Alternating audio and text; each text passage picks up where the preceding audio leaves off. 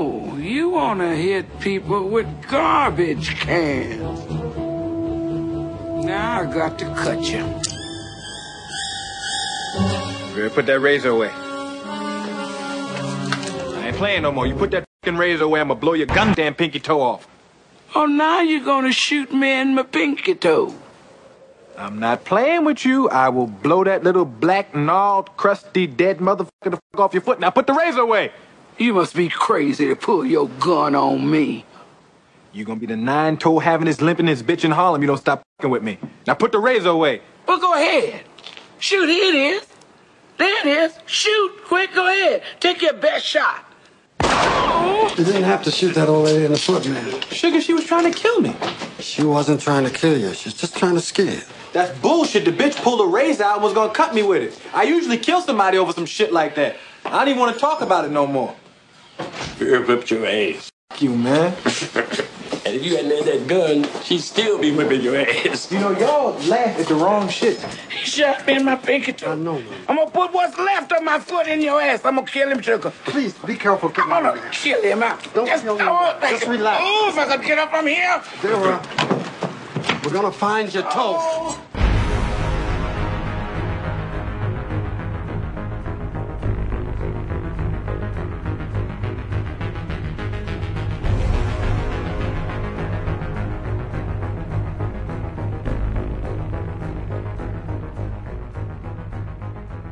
All right, everyone, welcome back to episode 113 of Gundam at MHQ. This is one of your hosts, Neo, and joining me always is Chris and Solbro. Guys, say hello to everyone out there. There we go, man. There you go. That's a resounding here. Like, and present. Are you like in the 1920s? Hey, suffering from the tuberculosis. Tuberculosis and poppycock. Get back to work in that mine. that old consumption. Tuberculosis, smokerosis. It's just continue to mine that cold. Here you go. Give me 10 cigarettes. Give me 10 packs of cigarettes. I laugh in the face of cancer. I remember when I was drilling for coal, I used to smoke 14 cartons of cigarettes. I've been smoking since I was wearing diapers. I came out of my mother's uterus with a cigarette in my mouth and a pack of Marlboros in my left shirt sleeve. You laugh in the face of cancer like Sterling Draper Cooper Price? Yes. Yeah, well, not so much in that order. Not so much Price. Oh yeah, that's right. I forget that is fallen off. Answer. That's something far more direct.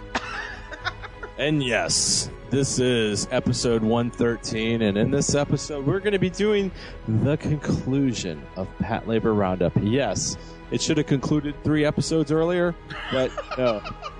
Better late than never. Yes, screw convention. We wanted to do it in episode 113, and we're going to be doing in this one movie 3 and the 3 shorts of Mini Plateau.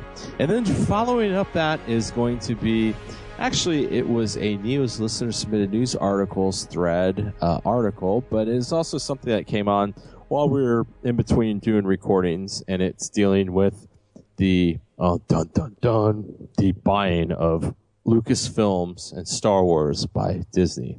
So, you mean the end of the world? Yes, and we're going to be joined by Mecha Talk poster Mr. Bushido on that, as he's part of the Star Wars environment there, as being a member of the 501st from the Bay Area Brigade. So Golden Gate Garrison. The Golden Gate Garrison. So that's definitely some stuff. And I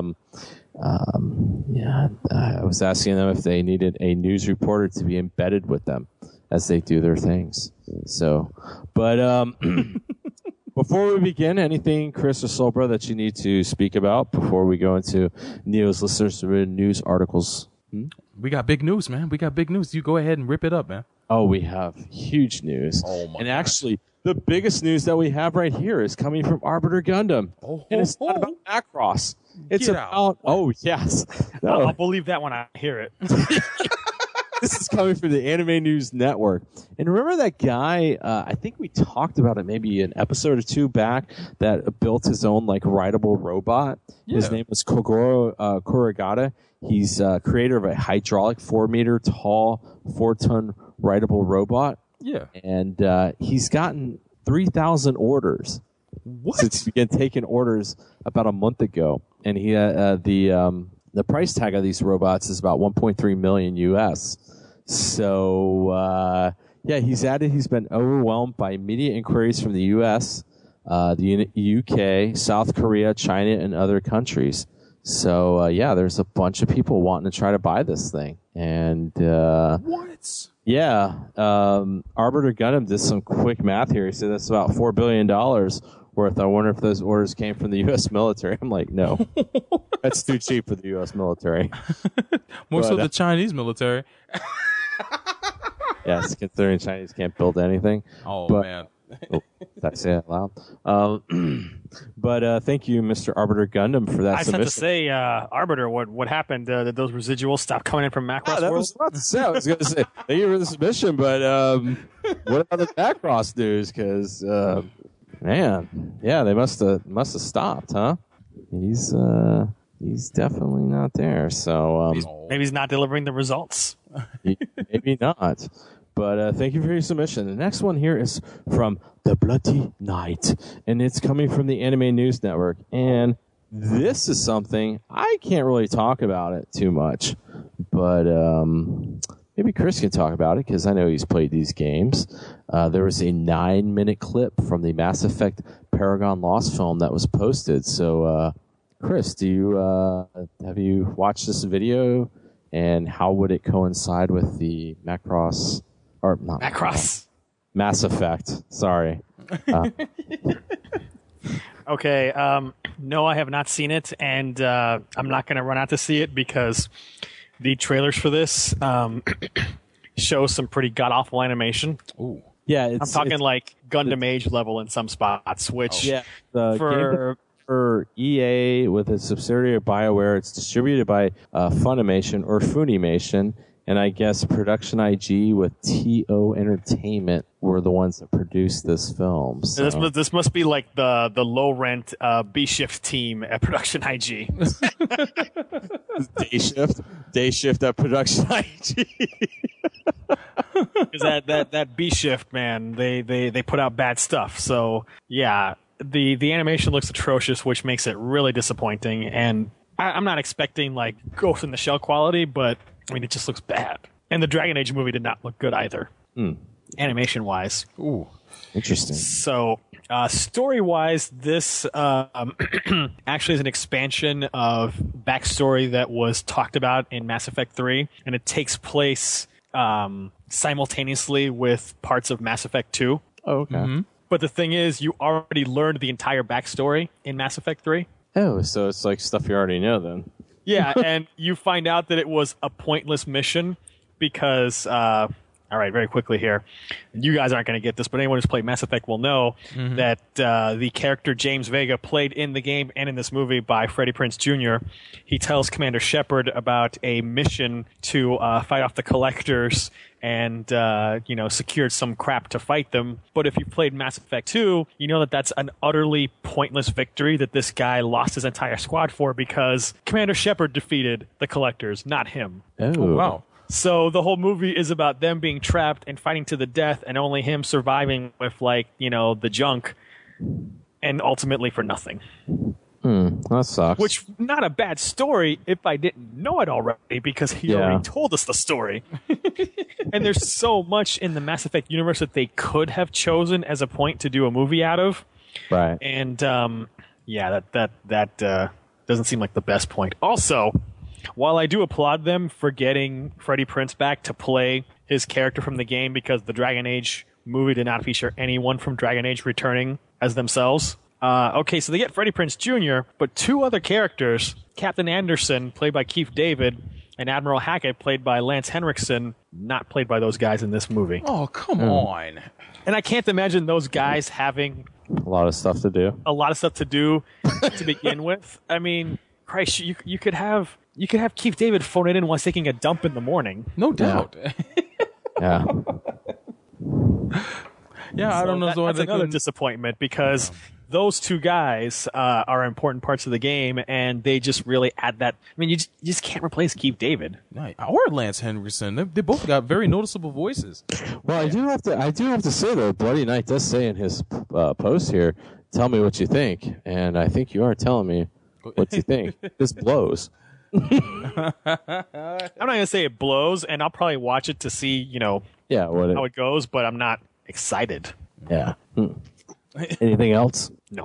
Well, thank you, Mr. Bloody Knight, for your submission. But next one here comes from poster Chains and Guns. And I don't know how to feel about this one. You remember the Macross Frontier squishy phone that annoying bitch Ronka had? Oh, Jesus. Well, it's an influence. It inspired a Japanese. There's a Japanese convenience store called Family Mart, and when I hear that, Soul Bro, you remember Family Auto Mart? Those commercials. The Family Auto Mart with the wheeling and dealing starts, man. Yeah, and it's part of a collaboration with the anime channel Animatrix, the 30th anniversary of the Macross franchise. And it's beginning to sell the television remote on its online shop. Limited edition remote is based on the squishy cell phone that Macross Frontier idol singer or idol bitch Ronka Lee carries. Damn. And Wait, and you're telling me this story was not posted by Arbiter? No. Yeah, exactly. He does something completely different, but the squishy remote phone is this guy. It's Chains and Guns, man. He's it's my boy Ed, who lives right here in Orlando, man. I run into him every once in a while. Outside silicone case of the remote is removable. It has the remote has a button that instantly switches to the Animex channel. It's available for pre-order beginning Sunday, October 29th. Sells for about $48 US. And there's they're going to be, in addition, Family Mart is going to be selling Macross background music and ads. Or Macross ads are going to run at the register. So yeah, definitely check that out. But yeah, it's I think the bigger news here is the fact that Chains and Guns came up with this post and Arbiter did not. All I can say is Arbiter, you got to step up your game, man. Oh man, he's slipping. I think he's on the outs with those guys, man. I think he effed up or something. But next one here comes from one of our favorite Australians, and favorite meaning that we like them at arm's length because they'll steal all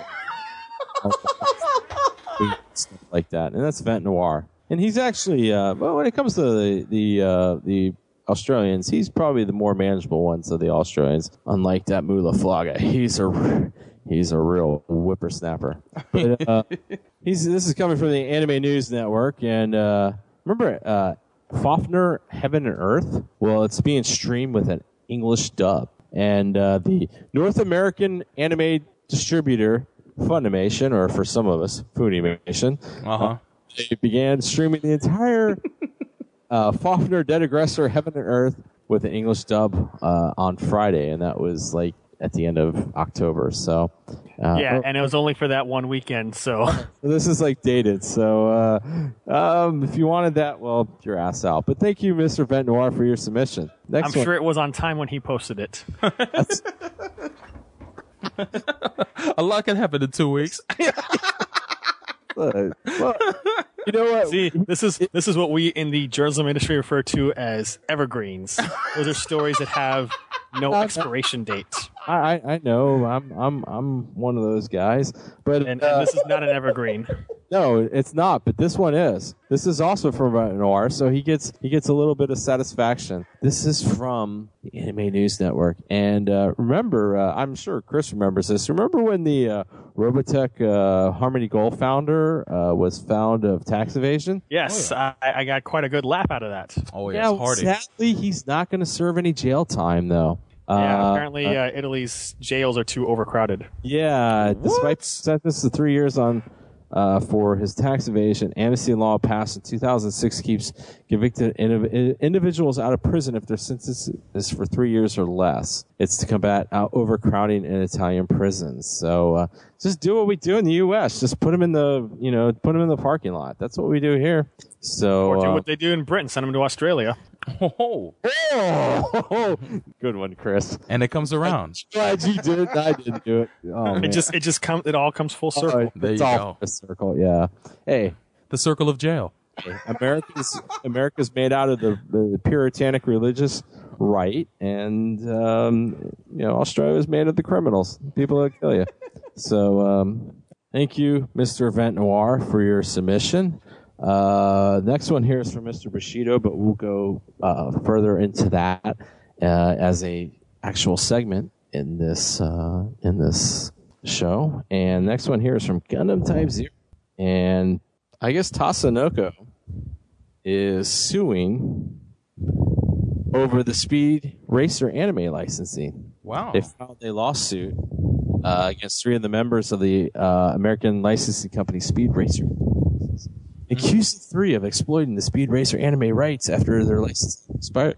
Tatsunoko is seeking $1 million in damages, and said it granted Speed Racer Enterprises a 10-year license to the 1967-68 car racing anime in 2000. And I guess they had released an English dub. And, so lots of legality stuff, and I don't want to go into all this, but basically they're saying we want money. So thank you, Mr. Gundam Type Zero, for submission. Next one here is from Arbiter Gundam, and he came back with a follow-up here. He's got a Famitsu article. It's got a new Macross 30 game. So he's back on the payroll. He is back on the payroll. So it's the preview of PlayStation 3 Macross game.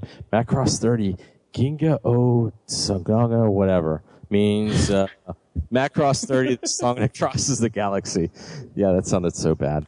And it includes 50 screenshots of the game, and it's going to include original storyline and lots of other little things in there. So other than that, thank you, Mr. Arbiter Gundam, for that. And next one here is from Rodimus76. And he's saying, here's more proof of my concerns about the robot apocalypse. And thank you for that, because it says that it is... Mm-hmm. We Are All Dead, DARPA's latest... You do not have the story up in front of you, do you?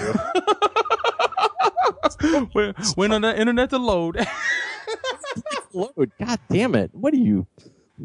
This news never sleeps here in the newsroom. Mm-hmm. We're All Dead, DARPA's latest humanoid robot. Apparently not. News never loads in the newsroom either. Navigate obstacles. So there is a robot that DARPA, it's called their Pet Proto, is navigating a hole in the ground with rubber lizards and stuff. And this is just disturbing. I don't want to know about this. I'm clutching the tomes. This means that the robots are learning. So thank you, Mr. Rodimus76, for making me go even crazier on this aspect here. So last one here is from Nasty Nate, and there's an Ultraman vs. Gundam vs. Kamen Rider fighting game. It's going to be coming to the PSP. And the fighters included are going to be Ultraman Mobius, Ultraman Zero, Ultraman Nexus, Alien Emperor, Kaiser Bellum, Dark Saga, Kamen Rider W, Kamen Rider 000, Kamen Rider Dendo, Kamen Rider Eternal, Dinosaur Agreed, Nega Dendo, Gundam 00. I hope it's not Season 2 because that would suck. Darn Gundam. Liberation Gundam. What is Liberation Gundam? Is that like the communist version of Gundam? Master Gundam, Turn X Gundam. And you can read the thing at silicorner.com here. So yeah, a new fighting game coming to PSP. So, bro, do you have a PSP? No. Oh yeah, actually I do. I do have a PSP. I rarely touch it, but I do have one. Okay. So thank you, Mr. Nasty Nate, for your submission. And actually, I said that was going to be the last one, but this is actually the last one. Oh, you're a liar. Yeah. Media bias. I'm the Fox News of anime news. Nice. This comes from Vent Noir, and this is there's a Capcom license with Tatsunoko lapses. Capcom U.S. Senior Vice President and Corporate Official Christian Stevenson revealed on the Capcom Unity forums, which I'm sure was a silver member on, no doubt, that Capcom's rights to Tatsunoko has lapsed. Capcom is no longer allowed to sell Tatsunoko vs. Capcom Ultimate All-Stars fighting game physically or digitally. Mm-hmm. So, how do you feel about this? Well, I mean, I knew it was only going to be a temporary thing. I mean, they went through hell to license all the characters to bring out here. It means that they can't sell it anymore. No, what I'm saying, when the game actually got licensed, the amount of work they had to put into it, they mentioned at the time that this would only last for so long, so get the game while you could. I got the game shortly after it came out, along with the stick that came with it. It's a game on the Wii, and it'll be playable on the Wii U if anyone ever picks it up. But yeah, it's a really fun fighting game. It led the way to Ultimate Marvel vs. Capcom 3 and fighting games like that. And I'm sad to see that it's going to be out of print. If you haven't got it yet, it's still on Amazon for a reasonable price. So definitely jump in there and get it before it becomes one of those hard to find games. Chris, I won't buy it at a low price. Yeah, I was going to say, you going to buy it? Do you even care about this? No. Okay. Well, and right. I am a complete liar. But you are, because there's one last story that I know you want to read. The news always lies. Oh, liberal media. That's me. Liberal media. This is coming from Entertainment Weekly, and this is Sorbet News. So this should have been at the top, but I think I've had one too many beers before I did this news here. And the biggest thing here is Mark Wahlberg is now going to be on Transformers 4. So all you Transformers haters, suck it. Oh, man. Sorbet. Marky Mark? He's going to be rolling I'm not with a big Prime? fan of Marky Mark, but at least he ain't Goof LaBouffe. Oh, I know, right? That's what I'm saying. Exactly. I got some good vibrations about this. Oh, are you serious? Yes, it said Michael Bay has officially confirmed that the star of Transformers 4 will be Mark Wahlberg, who worked with the director on the oncoming crime tale Pain and Gain. Yeah, that's the filmed right down here in Miami, Florida, with Mark Wahlberg and The Rock teaming up for a movie, man. It's the sequel's planned to debut on June 27th. 2014, so mark the calendars. There's actually a sleek new logo based on the Decepticons logo, so you want to. It's actually kind of cool. So you want to check that out, and of course it's Sorbet, so it's going to be only quality. So thank you, Mr. Rodimus76, for your submission, and thank you everyone who's submitted to the Neos Listener Submitted News articles thread in the Mecha Talk forum. Unfortunately, because of some time constraints with our upcoming segments here, unfortunately, there's going to be no... I know, Chris, this is going to be tough for you. There's going to be no Dreamer's Corner, is there? Solba.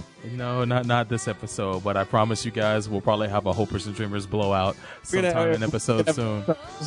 In a future episode. Don't you guys worry. Those who've been waiting to have your hopes and dreams crushed, it's right around the corner. Don't you worry. Chris, I'm just building up the anticipation. I'll survive another 2 weeks. Yeah, I was about to say. On the hope of destroying people's dreams. Even more so. Are you feeling even more powerful about that? So, and I guess, too, with some of the time constraints here, there will be no mailbag segment, right? Later why on. just Soulbro it, man? I wanted to leave people in suspense till the end, thinking that it might actually be there, and then disappoint them. No. Chris is always looking to crush somebody's hopes and dreams. You already did it for him, man. You stole his thunder. Yeah, you totally deflated it. Thanks a lot, man. I'm sorry, but you know, whatever. You took his job, man. Yes. I'm sorry. Job creator, bro. I'm not. But it's not my job to create jobs. But thank you, everyone, for your submissions, and thank you, Chris and Solbro, for the useless nonsense that you'll be speaking later on here. And we'll be going to our first topic here after this pause. You're listening to Gundam and MHQ.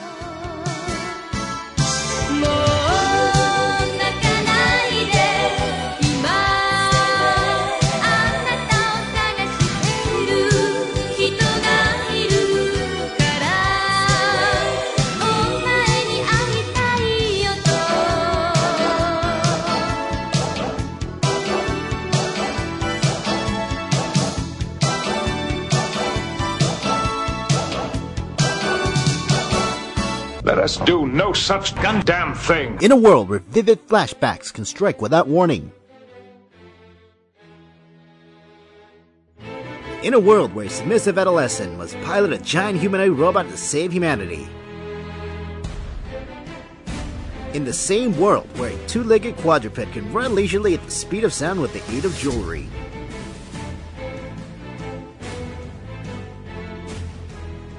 Only one podcast can discuss this with their sanity intact. And this is Not That Podcast. www.ssapodcast.com. The Ass Backwards Anime Podcast. Oh wait, I was supposed to use that voice in the beginning. Let's go again. Greetings, I am Andrew Cook, the host of Pretentious Internet Theater. Each month, I bring you the finest in literature that internet fan fiction has to offer. Join us, won't you? At tinyurl.com/pitpodcast. Remember, there is much drama on the internet, but only the best makes Pretentious Internet Theater. Did you order the code red? Goddamn right I did!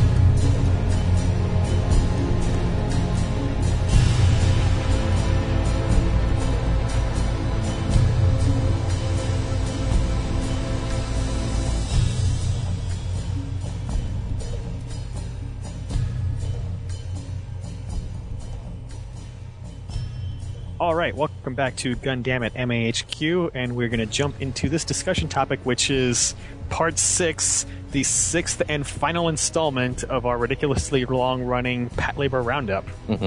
So this time we're going to be discussing both the Mini Pato short films as well as Patlabor Movie 3, and we are again joined by our pal Dalo Arlance. Hello. Welcome back. Wait a second. Yeah, you sound so enthusiastic. Listen to that excitement, y'all. Sound like you sound like Dennis when we're trying to get him. Chris is trying to get him to leave. What? Is Dennis in Dalo's house now? Whoa. You know, I did see him at Macross World, so that was an amusing thing. Was he being kicked out because he doesn't count as part of the official continuity, and he was trying to argue that he counts? No, they were kicking him out because nobody knew about culture. That's for damn sure. He even told the Zentradi cosplayer that he didn't know anything about culture. It was quite amusing. Did he try to tell Mari Ijima that she doesn't know anything about culture? No, all the fans basically threw him out at that time and made sure he stayed out. I see. So he probably went to go drink and collapse in some gutter somewhere. Oh, damn. I'm sure he'll work his way back here somehow. I'm sure he has a deadline for the Baltimore Sun later on this week, right, Chris? Probably. Who knows? Maybe he went to the subway that was across the street. Who knows? Where's Wallace? But anyway, we're talking about Patlabor. Yeah, Patlabor. So let's start it off with Mini Pato, which is 3 10-minute short films that were written by Mamoru Oshii and directed by Kenji Kamiyama, who shortly after Mini Pato would go on to direct Standalone Complex. Which, of course, was originally brought to film by Mamoru Oshii, so interesting crossing paths the two of them. And it wouldn't make us bat an eye if he ever came back to Patlabor, because he's already been involved once, if just a little. Yeah. So Mini Pato is basically sort of like these SD shorts, and they are this thing that Oshii dubbed the digital paper puppet theater. So you have these puppets on sticks moving around on colored backgrounds that are a mix of CG and clay and other weird stuff. So visually, the best way I can describe it is similar to the Paper Mario games. Yeah, that's a good analogy right there. The very colorful kind of crayonic look, but a flat 2D surface with these completely flat characters that flip around forwards and backwards. So think Paper Mario, and you'll have an idea of what Mini Pato is. Now, man, talk about Japanese ability for whoring things out and self-promotion and getting you to waste money. Mm-hmm. These 3 short films, they didn't air them all at once before movie 3. They had it split up, all 3 episodes individually, so you had to see movie 3 times to see all 3 episodes of Mini Pato. What? Jeez. And I bet it's no guarantee. Did they show them randomly? I don't know if they showed them random. I think, if I remember correctly, I think it was 1 episode every week during its run, so you had to go 3 times over the course of 3 weeks to see all 3 episodes. And you know what? Somewhere a sci-fi writer in Northern California goes, that would have been made a lot of sense for me to do. Well, it's kind of been done before, but randomly. Would that be a certain sci-fi writer whose first name starts with a G and last name starts with an L? I don't know. Anyway, continue. These 3 SD shorts, they're kind of a way for some of the cast to shine one last time, because obviously they play a pretty small role in the 3rd movie, which we'll get to soon. So in the first episode, you have Goto giving this ultra in-depth gun otaku explanation about the revolver cannon and what it is and why it's named as such. Yeah. Going Then so the far second as to episode, not call it a howitzer, which I find quite amusing. Then the second episode involves Crazy Shige, explaining the development of robot anime over time and talking about how everything basically was leading up to the creation of Patlabor. Yeah, it was pretty amusing. And then the last episode is good old Shinobu doing an expose on the conspiracy of how Goto built up a Gobi production empire, addicting people all over the place. Explains it all. Which is probably one of my favorites, if only because it takes me back to that one episode in the TV show where they dropped the laborers into the bay when they were trying to fish out their boat. Oh, no way, man! Right. It's the best one's the first one because it's got fire-breathing Ota. So let's go around the table. Dalo, your impressions of Mini Pato, all 3 parts of it, and which part of the 3 was your favorite, if any? It's very educational. It seemed like I was watching some sort of educational thing about all the entire labor universe, and kind of like the Gunbuster Science shorts. Sure, yeah, kind of. Yeah, in some ways, but it's educational to the point that I can kind of see it makes you want to go search out whatever models or toys that Patlabor had at the time, which kind of did its job considering when I was at my retro store today, I wanted to look for anything that was Patlabor. So it's pretty educational. I find the artwork very amusing. It's amusing because we get to this point, which is probably the most light-hearted about Patlabor, and it just shows how diverse the series really is, from being very silly, serious, and just being plain educational and being funny at the same time. So I find it very... It's hard to describe other than the fact that it's just very well done.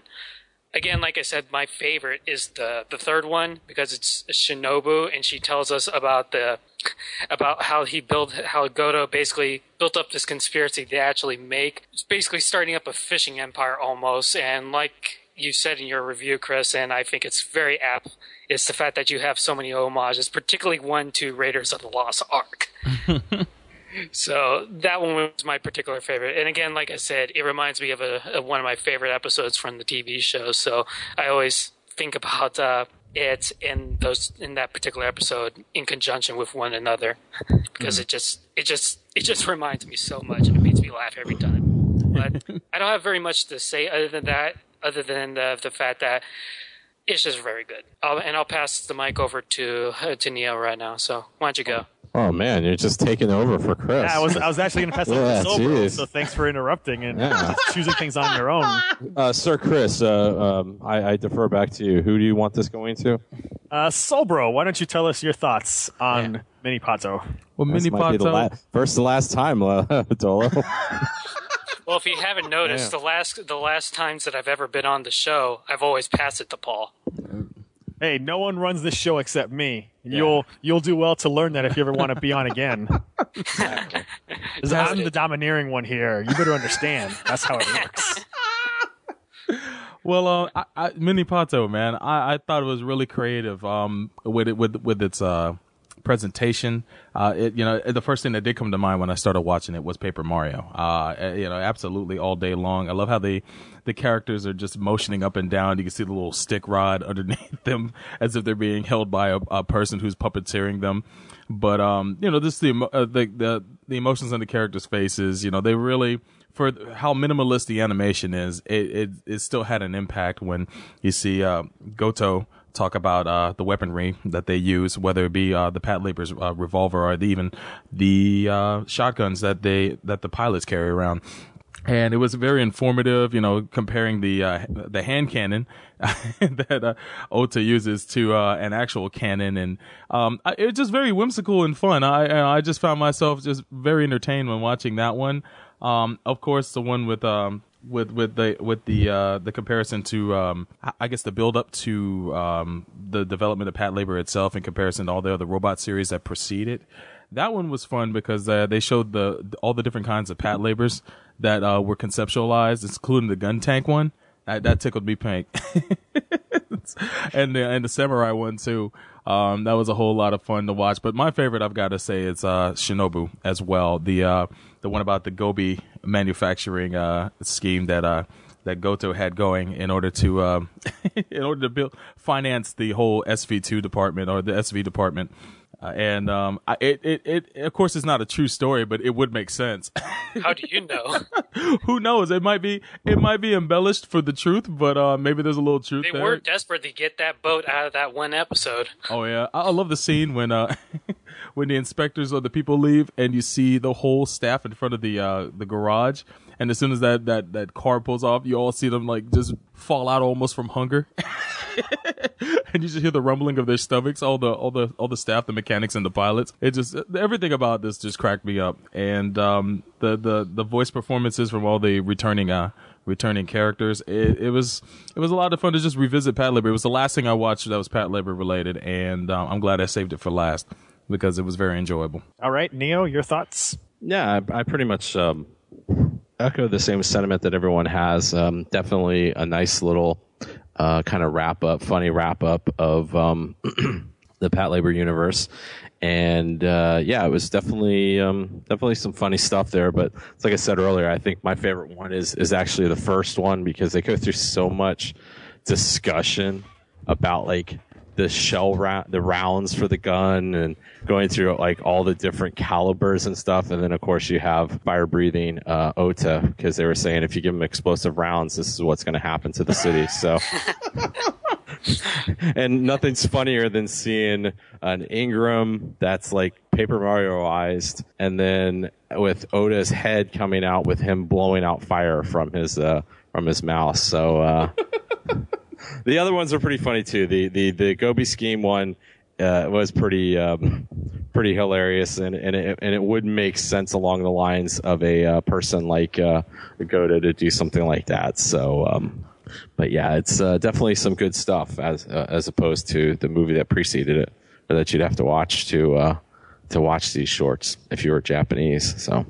Oh, hold those thoughts. I was just holding them. Yeah, I just that was a concluding statement. Sorry. So, I think that Mini Pato's a pretty nice Valentine to Patlabor fans, especially as a way to sort of make up for the characters having a diminished presence in the movie. I love that in the first one, all of Goto's explanations of what not to do and what types of bullets are bad involve Ota going on rampages even worse than what he usually does. Yeah, exactly.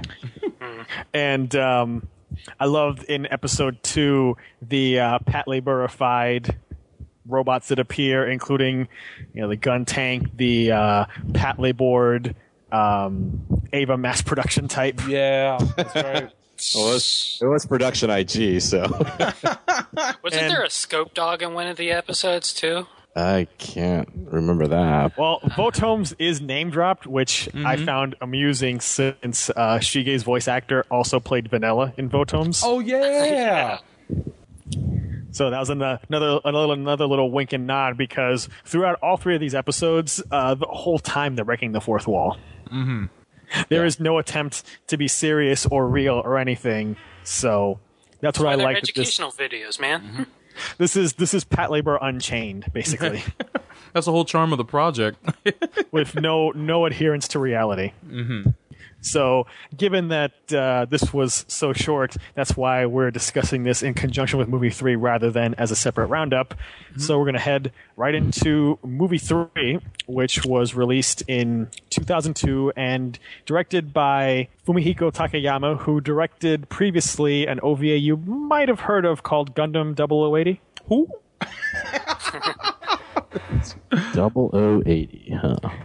Yeah, I think that's the one with the young Asian boys. Oh, man. Hot pants. And the hot pants and the airplane shirts. Ooh, yeah. No, that was a sweater. Airplane sweater. Oh, sorry. So that's right. That's Coach Sandusky's favorite Gundam show. Oh, okay. Anyway. So this movie was in development for a very long time.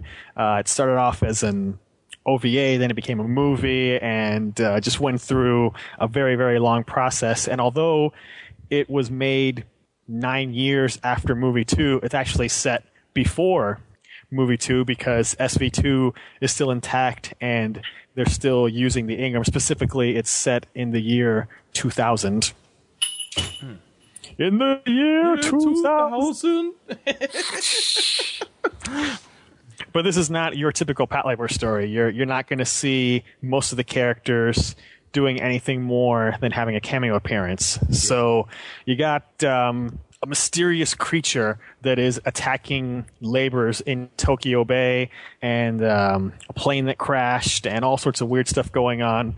And you have these two investigators, a Detective Kusumi, an older guy on a crutch because he's hobbled from some leg injury, and his young partner Hata.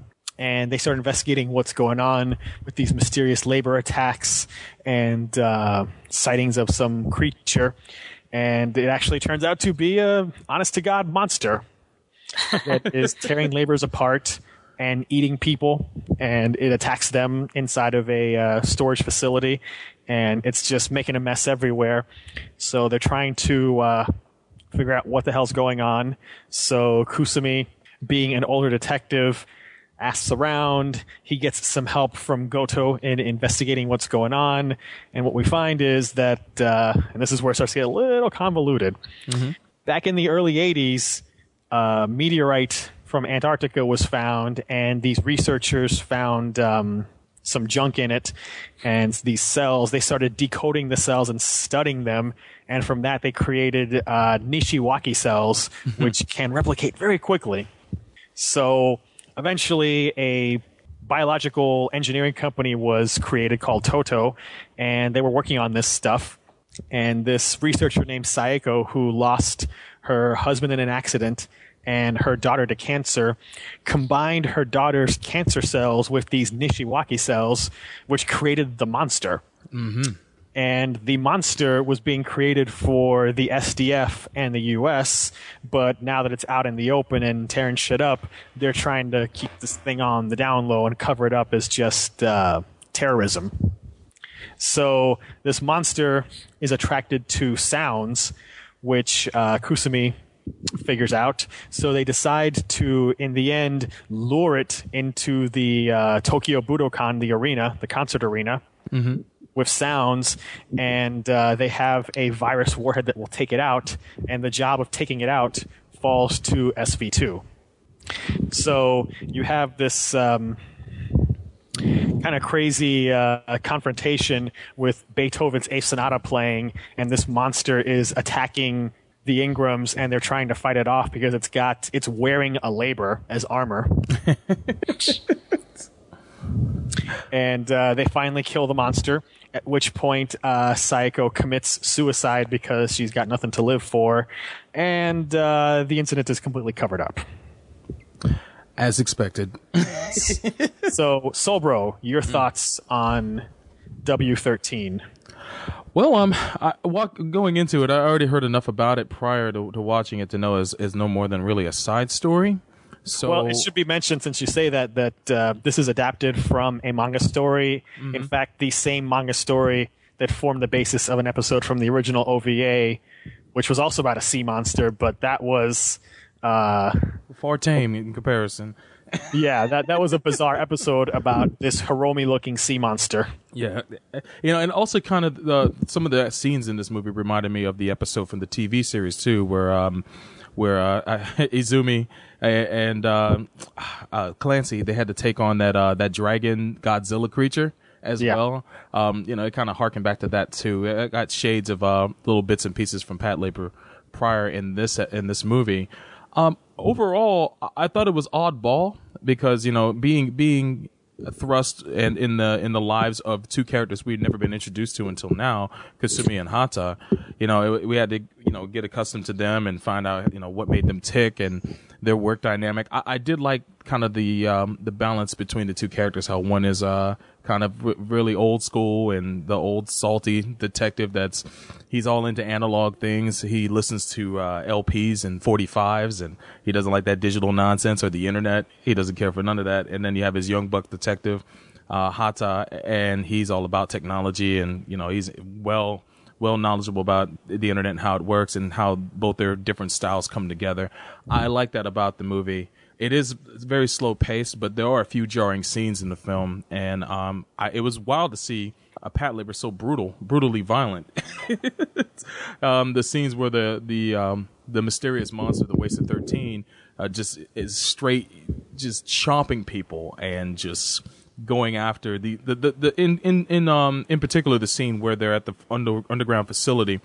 And the two cops that are with the detectives end up getting just slaughtered. It was wild to see, and I love that whole chase scene and how it played out. I thought it was really well done. Would I rank this better than the other two Pat Labor movies? No, not by far. I enjoy movie 2 a lot more than this. I enjoy movie 1 a lot more than this because I get the characters that I really want to see, the Pat Labor, the SV2 team. And in this movie, you barely get to see them. They're kind of like a blunt tool used to take down the monster towards the end of the film, and you get little bits and pieces with them here and there. But I don't know, something was a little off for them not to have more of a bigger role in the movie, especially since someone makes a suggestion that the two detectives team up with SV2 on this case from the get-go, and they choose not to until towards the very end. And I knew that was going to happen, but I wish I'd seen them having more of an involved role in this movie. But overall, I thought it was fun to watch. I don't know if I'll go out of my way to watch it again. The movie is gorgeous and the score is great, but I would probably choose one of the older Pat Labor movies to dive back into before I watch this one. And I'll pass it back to you, Chris. All right, Dalo, your thoughts on the movie? Well, it certainly is a different beast, no pun intended. I see what you did there. Compared to the rest of Pat Labor, it's a detective story, which we're kind of used to, but having so little to do with the regular cast is a bit of I wouldn't say jumping the shark, but it is a very different way of telling stories. It probably would have been better if it was Matsui who is part of this team. And see, why you stealing what I'm going to say? Oh, ma'am. But overall, just to get my thoughts in, it is good. You have to just get adjusted, especially since if you go from like all the other Pat Labors to this one, it's very much a different thing. I do like the animation. I do kind of like the way that how they tell it. It does get a little over your head sometimes. But it does have enough there that I could actually enjoy watching it. I find it amusing that that stadium, if I remember right, they were trying to get this filmmaker Solboro's man out of there, and he was all pissed off about it. What's hilarious is if you watch it in Japanese, the guy is speaking in English, and it's the guy actually speaking normal English, not some Japanese not trying to speak English. But in furtherance of Pat Labor's humorously skewed vision of Americans, every sentence this guy says has "fuck" in it somehow. Oh yeah. Yeah, exactly. That's why he's even when you hear man. him screaming in the background, it's "fuck this, fuck that." And as you'd expect, when the Japanese interpreter is translating it for the army, she's saying like very polite things in complete contrast to what he's actually saying. Yeah, exactly, which I find infinitely amusing, and I nominate that guy as Solbro's man simply because he can't get a scene. Would you? Would you? I would. I don't hear any objections. It wouldn't be that one brother that showed up for like half a second? Oh, hell no. So, anything else, Dallo? It would take nothing other than that. I think it is worth watching at least once. Although, don't watch it at night in a dark room unless you like horror movies. That's all I'll say. That's how I watched it. Then you must love horror movies. Okay, Neo, your thoughts on this movie? It blows. No, Would you care to elaborate? Yes. Unlike both Solbro and Dolo, who are just dancing around saying, "Oh, you can just see it once, and that's really all you need to see it." Mm-hmm. Yeah, you can, but it's not really good. I mean, if it's not Patlabor, then I think you can make it into something. But the fact that this is like the last Patlabor movie, all intents and purposes, probably one of the last things we're going to see of Patlabor at this point, and for the fact that we get two just characters that we haven't dealt with before. SV2 is just so slight in there. There's a part, I think, about middle way when they recover the crashed plane, and then Azumi and Osama show up at the ship, and the two detectives walk off, and it's just like, hey, we're from SV2, and then they just walk off. And then there's some things with Gota, and then, yeah, at the end when they have to go to the stadium there to try to kill the monster, which reminded me of the whole thing of, I thought I was watching Akira again. I felt they were at the stadium when they're trying to kill Tetsuo, but I don't know, call me crazy. I can kind of see that. Yeah, you think? And yeah, I mean, it's a little slow. You have to get there and get used to two characters that you never haven't dealt with before, and that's not a problem if it's not Patlabor. And that's kind of my big issue with it. Yeah, I don't want, I understand side stories, I understand introducing new characters, but the way that really SV2 is just really a minor part in this, just it's Pino, it's Patlabor in name only almost. And it's not as good as movie 2, it's not as good as movie 1, and I've watched it this one time because I had seen the first couple of minutes of it a couple of years ago when all these movies got released on Blu-ray, and this was one of the ones I'd never seen before. Mm-hmm. And the only reason why I watched it was because of Patlabor Roundup, and I'm not going to watch it again. I'll enjoy movie 1, movie 2, the OVAs, the TV series, but yeah, this thing's dead to me. So damn. It's not as bad as Shadow Chronicles, but that's a whole nother ball of wax. I mean, don't misunderstand me. It's not that it's a bad movie. It's not that bad of a movie, it's even just though not a good Patlabor movie. Yeah, and even though that whole silent when the guys are doing the canvassing around and it's all silent and stuff, that was done like one too many times in this movie. It was cool at the first time that they did it, but I think like the one or two more times that they did it, I was a little annoyed. But yeah, it's not an awful movie. It's just kind of an okay movie, but it's not a good Patlabor movie because it doesn't even seem like a Patlabor movie, even though just labors show up, and then yeah, it's just no good. Man, back to you, Chris. Real talk. Okay. Well, I'm going to mention some things that some of you guys haven't. First of all, although this movie was not directed by Mamoru Oshii, it certainly channels his style. Yeah. Especially with the score by Kenji Kawai, which I think is one of his best pieces of work on Patlabor. Mm-hmm. And it definitely fits in with, as Paul mentioned, those montage scenes, like when the detectives are canvassing and doing that sort of stuff. And that didn't bother me because the music is just so good and it sets the mood so well that wasn't a problem for me. The music, I have no problem with the soundtrack or anything. It's just, the other stuff. So yeah. And a lot of people hate this movie for the very reasons that Paul mentioned about SV2 being so marginalized. And what I would say to that in response is that, number one, it doesn't bother me because it's a way to see the same world through a different set of eyes. And number two, if seeing everyone from SV2 is so important, that's what the other 99.9% of the franchise is for. Yeah. Yeah, it's fine. And I will say, though, in agreement with Dalo, that I think it was a bit of a missed opportunity. Like you guys mentioned, being introduced to these new characters we've never seen. Yeah. If you wanted to have a detective story with an older, experienced detective and a younger partner, you already had that. You had Matsui and his partner. I think his name was Kataoka. Yeah. I don't understand why they didn't go with those guys instead of these two new dudes. I mean, picture how different this movie might have been if you got rid of Kusumi and Hata and then you just cut in and paste in Matsui and his partner. It definitely would have felt more related to the Pat Labor that we know if those guys were in there and they're characters you already know, and we could have seen more of what these characters do. And I'll be honest with you, if that was the case, I think I would have enjoyed it more, because I get the point of seeing the world through a different set of eyes outside of SV2. But I think that's just the thing of having to get used to these guys and basically seeing that there were already two characters like this in this universe that we never really explored. But yet these guys get a whole movie.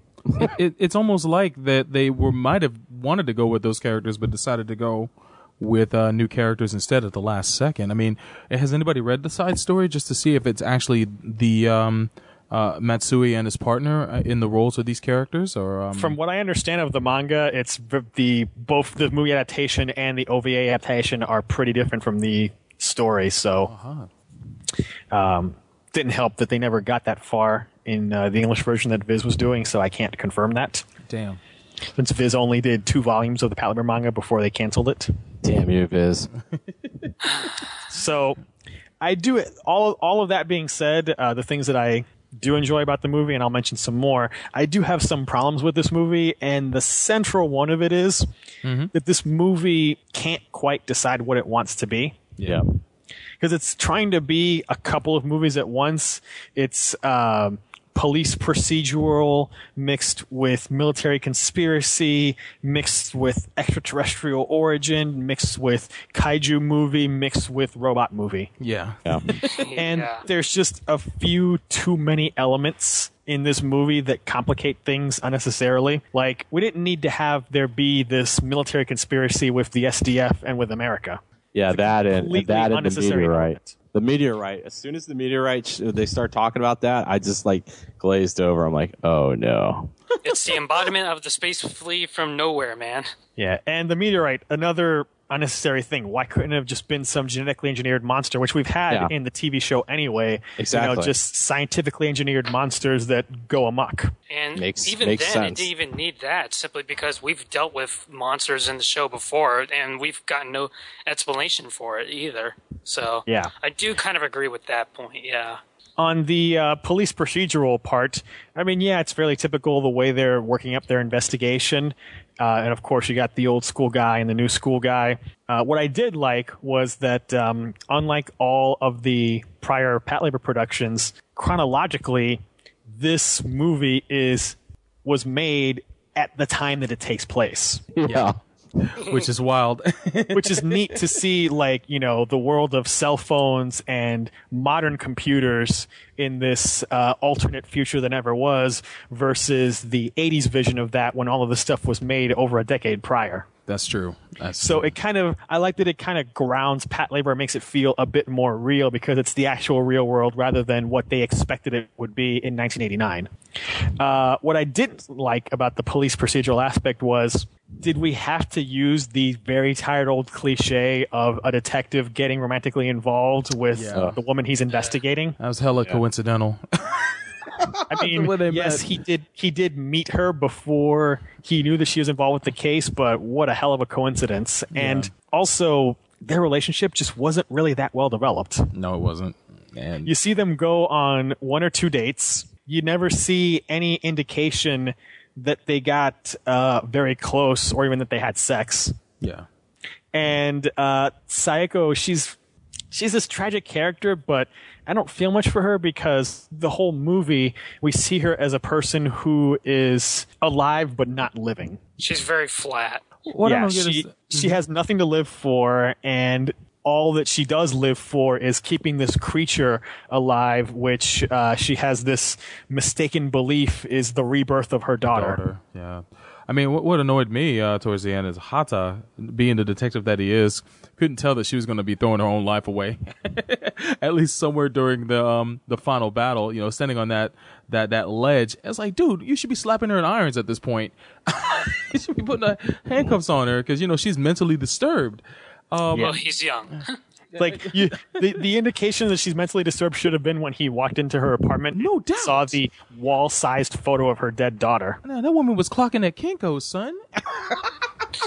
Maybe he's just that blind. Yeah, damn, no, that made no sense to me at all. I mean, maybe he's just that much of a greenhorn. He was clocking a grip on her pretty tightly, and then he just let her go. And maybe he thought that he could. I could save her.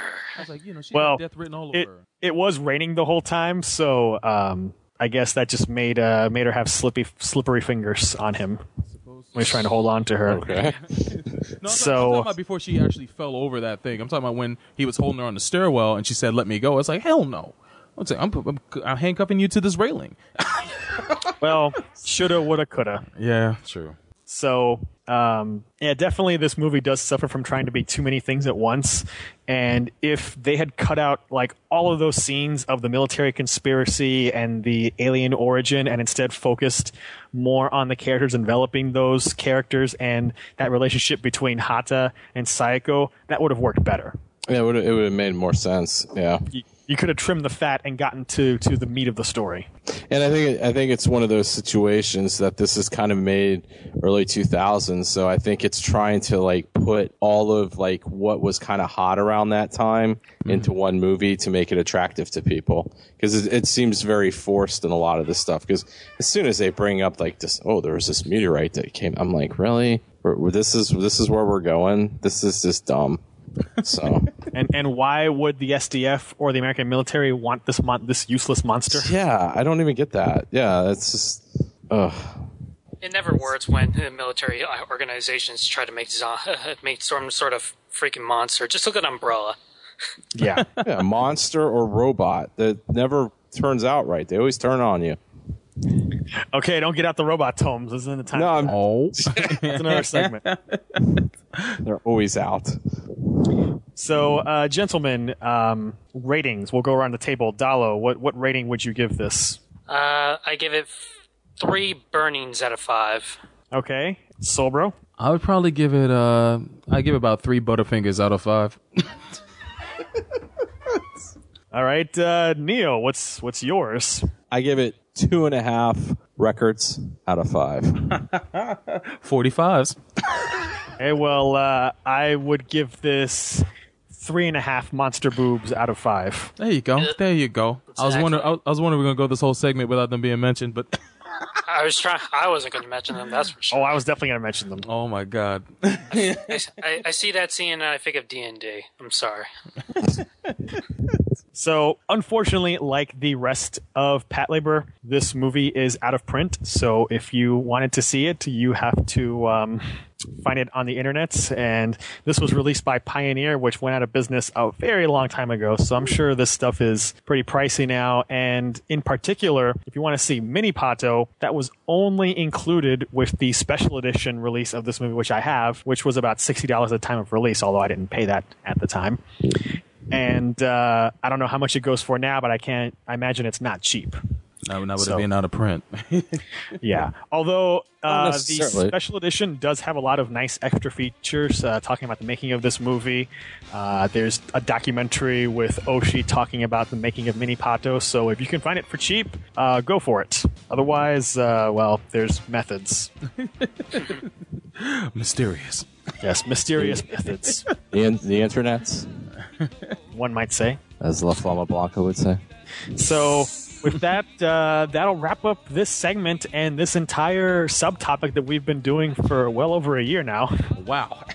Actually, I'm on eBay right now, and the movies aren't as expensive as you think. Oh, snap. Yeah, $7 for like Patlabor movie 2, and so. Well, but that's the single disc edition, not the deluxe edition, I would presume. Yeah, I'm just kind of scanning it really quick. Yeah, but not as expensive as we think. Even the limited collector's edition new Pat Labor 2, the movie DVD, 2-disc set, limited edition, collector's edition, $12.99 on eBay. So, that's encouraging. We'll see if it stays that way. I might scoop that up. Movie 3, special edition anime DVD, $24.95. Oh, not bad. So there you go. It's an average price. Yeah, not too bad. I mean, yes, the single, the actual single DVDs, not the special editions, are pretty inexpensive, but it doesn't seem like the special editions are that much more. So there you go. And this is brought to you by eBay. Well, there you go. So get them now before they eventually are expensive. Yes. Before they're all completely gone. So we're going to put a close to this Pat Labor Roundup. As to what our next Roundup series is, well, we haven't decided that yet. So, and we're going to put a close to our relationship with Dolo. It's been good, but we're moving forward in a different direction. So we're just going to have to let you go. Cut me off. Yeah. Well, we'll just send him back to the slave pit to work on those compilation specials. Yes, damn it. MHQ Foxcom. Yeah, like last year, Gundam Con. Yeah, you get back to work and you crank out those specials and you don't complain and we won't pay you. I won't complain, but I do enjoy it, I'll say that much. So it's not too much of a hassle. So, yes, for the next Roundup, when we know what it is, you'll know what it is. And in closing, I'd like to thank Dalo for having joined us in several of these segments. You definitely added to the discussion. Thanks, I appreciate you inviting me. So it was nice to be on Gundam. Absolutely. No problem. So we're going to take a quick break, and we'll be right back. You're listening to Gundam at MAHQ.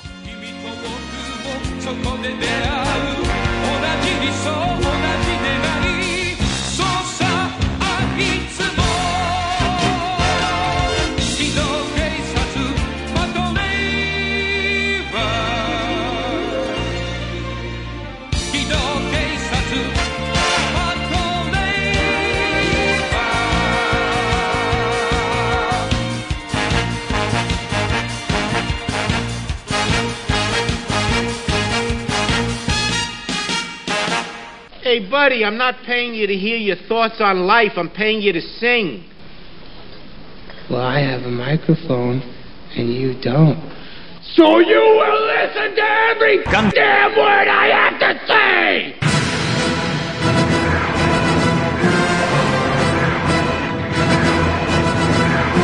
That's right, cower. Be afraid.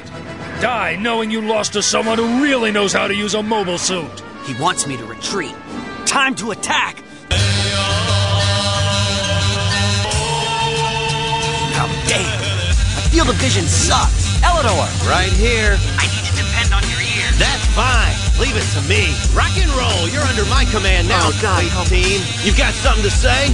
Nothing whatsoever, sir. Sander.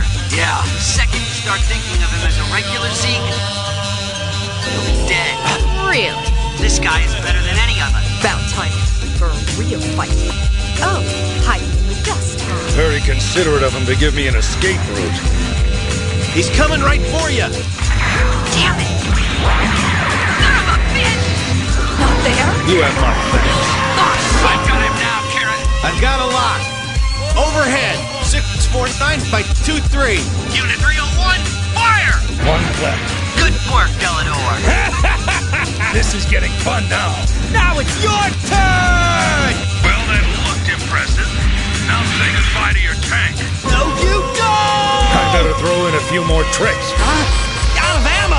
It's over now. My left arm is out of action. Pretty good reflexes. Not bad for a Betty. But I bet you're not ready for this. Your good vision is your fatal weakness. Where's the main circuit, damn it? Why don't you shoot?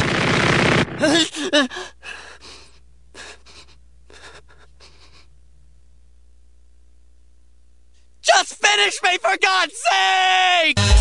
It's time I stop playing games with you. What'll it be? Here he comes, Sanders. Right. You gonna fire on me while the pilot's still alive? Come on, hand. Stay steady. My friends. Do I really care if they get out of this alive? Right now, all that fighting for my friends talk is sounding ridiculous. All I know is I'm really scared. I want to live! I want to live! So you're awake, huh? Not gonna live! You're the one that... And we'll grow old together! The commander! He's lost it! So, I've met Miss Ina's petty lover. Life can be real funny, but I won't be stopped! Damn it, no! Victory is mine!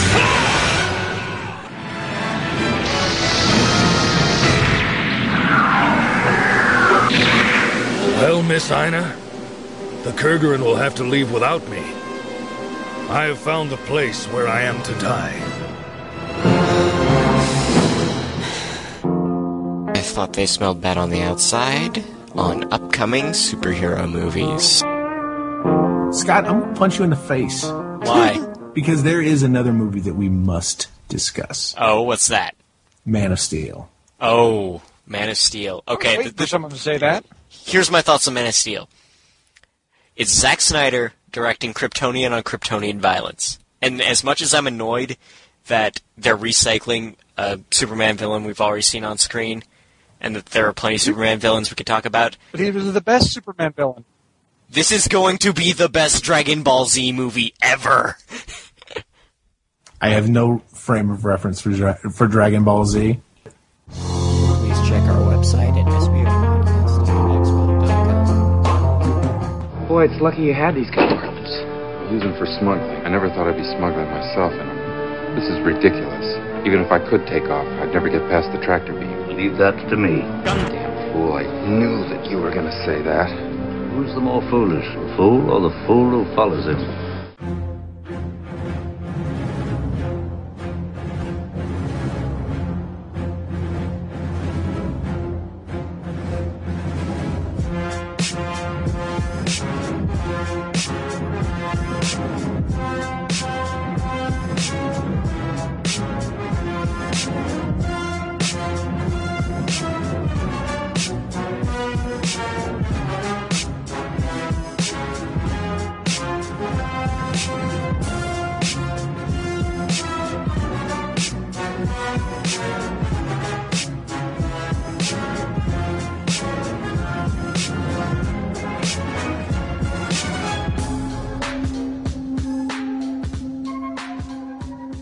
Welcome back to Gundam at MAHQ.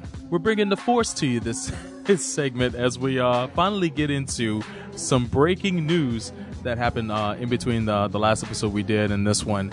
Apparently, the world came to hell froze over, and Disney acquired Lucasfilm. And for more details on this, I'm going to turn it over to our newsman Neo to relay to us the story as to how things went down between Disney and their acquisition of Lucasfilm. Yes, destination Burbank, California, San Francisco, California, October 30th, 2012. Break, continuing its strategy of delivering exceptional creative content to audiences around the world. The Walt Disney Corporation has agreed to acquire Lucasfilms Limited in a stock and cash transaction. Lucasfilm is 100% owned by Lucasfilm chairman and founder George Lucas. Oh my God. Oh, the humanity. Back to you, Soul Bro. That news is actually submitted to Neo's news thread. Yeah, it's actually a press release. It's the beginning press release from Walt Disney talking about this. So there was other things in there talking about like what they exchanged and all that, but basically for all intents and purposes, it's now Disney is going to acquire Lucasfilm. So. Absolutely, and that news was actually submitted by our guest host this segment, none other than Mechatalk.net's own Mr. Bushido, who we all know as an avid fan of Star Wars. He's actually a member of the 501st troop that they all cosplay as different stormtroopers and other characters from the Star Wars universe. And tell everybody what's up, Mr. Bushido. Hey guys, what's going on? Hey man, welcome to the podcast. And how has your world changed, Mr. Bushido? Oh man, you can see Vader. October 30th, 2012 is one of those. It's almost like, you know, the day of 9/11. Where were you at 9/11? Kennedy got shot and stuff like that, right? For a Star Wars fan. It's the day when a million fanboys cry out, "No!" That's what I wrote on Facebook. Mass suicide from Star Wars fans predicted. in light of this news.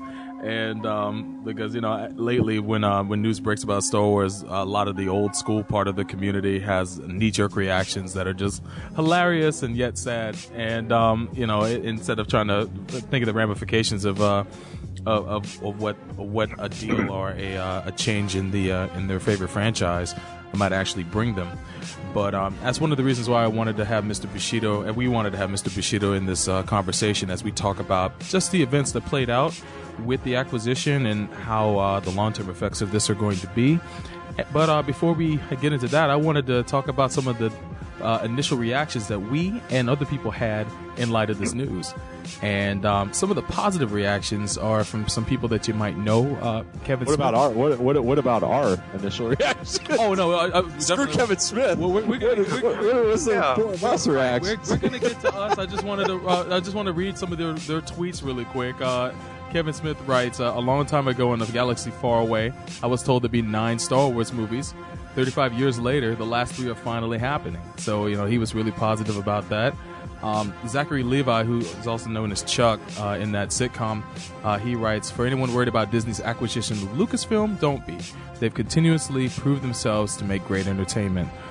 C.W. Gabriel, who you probably know as Gabe from the Penny Arcade comics, he's one of the artists for Penny Arcade. He writes, I'm so happy about the Disney Star Wars news.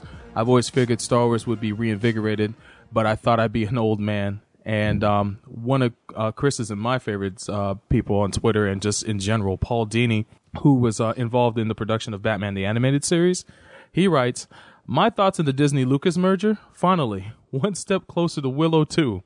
You gotta get So he writes that, and now on to some of the negative thoughts, and I'll let Chris read some of the choice negative tweets that we came across during the time the news broke. All right, here we have one user who wrote, Lucasfilm will be a classic forever. I really can't believe Disney has bought it. Gotta be said, it has ruined everything. Hashtag LucasArts. Hashtag rage. Rage. Someone else said, remember, it's not just Star Wars. It's all Lucasfilm properties. And you thought the last Indiana Jones was bad. someone else opined, I'm sad to see George Lucas, who had such great ideals about filmmaking when he started Star Wars, abandon them for money many years later. What? Clearly that tweet must have been sent from like 1977. Yes. That really mind F me. Was Twitter around in 1977? It was, apparently. Guess so. Someone else said, I feel a great disturbance in the Force, as if millions of happy childhoods suddenly cried out in terror. Disney is making a new Star Wars. Okay. And here, I think, is the creme de la creme. Anybody that's happy about Disney buying Lucasfilm and announcing the next Star Wars is an idiot. They obviously don't know what it is to be a fan. I take offense to that. Oh, clearly, yes, it's someone who, when in doubt and you need to troll, just fall back on the anyone who disagrees with me is not a true fan. Yeah. Yeah, it's just people just not really taking the time to process this and looking at the pros and cons. How would you process anything when, as an idiot, you have to have an instantaneous gut reaction to everything? That is the way of the internet nowadays, and that's something that we especially when something is unknown and you can't base anything on it. It's like you just immediately trash it because it's going to be bad just because I can't figure it out. So. Well, we got to curb stop that one troll at a time, and that's the mission statement of Gundam. But I was wondering, what were our initial reactions? And I'm going to ask our guest on the segment, Mr. Bushido, when you heard about this news, what did you first think about? What first came to your mind, and how did you feel about it? Did you mesh your plastic armor? No, my armor costs way too much for me to destroy it. That'd be a bad move. Yeah, I could imagine, right? Yeah. But yeah, so I found out about this news actually on Facebook.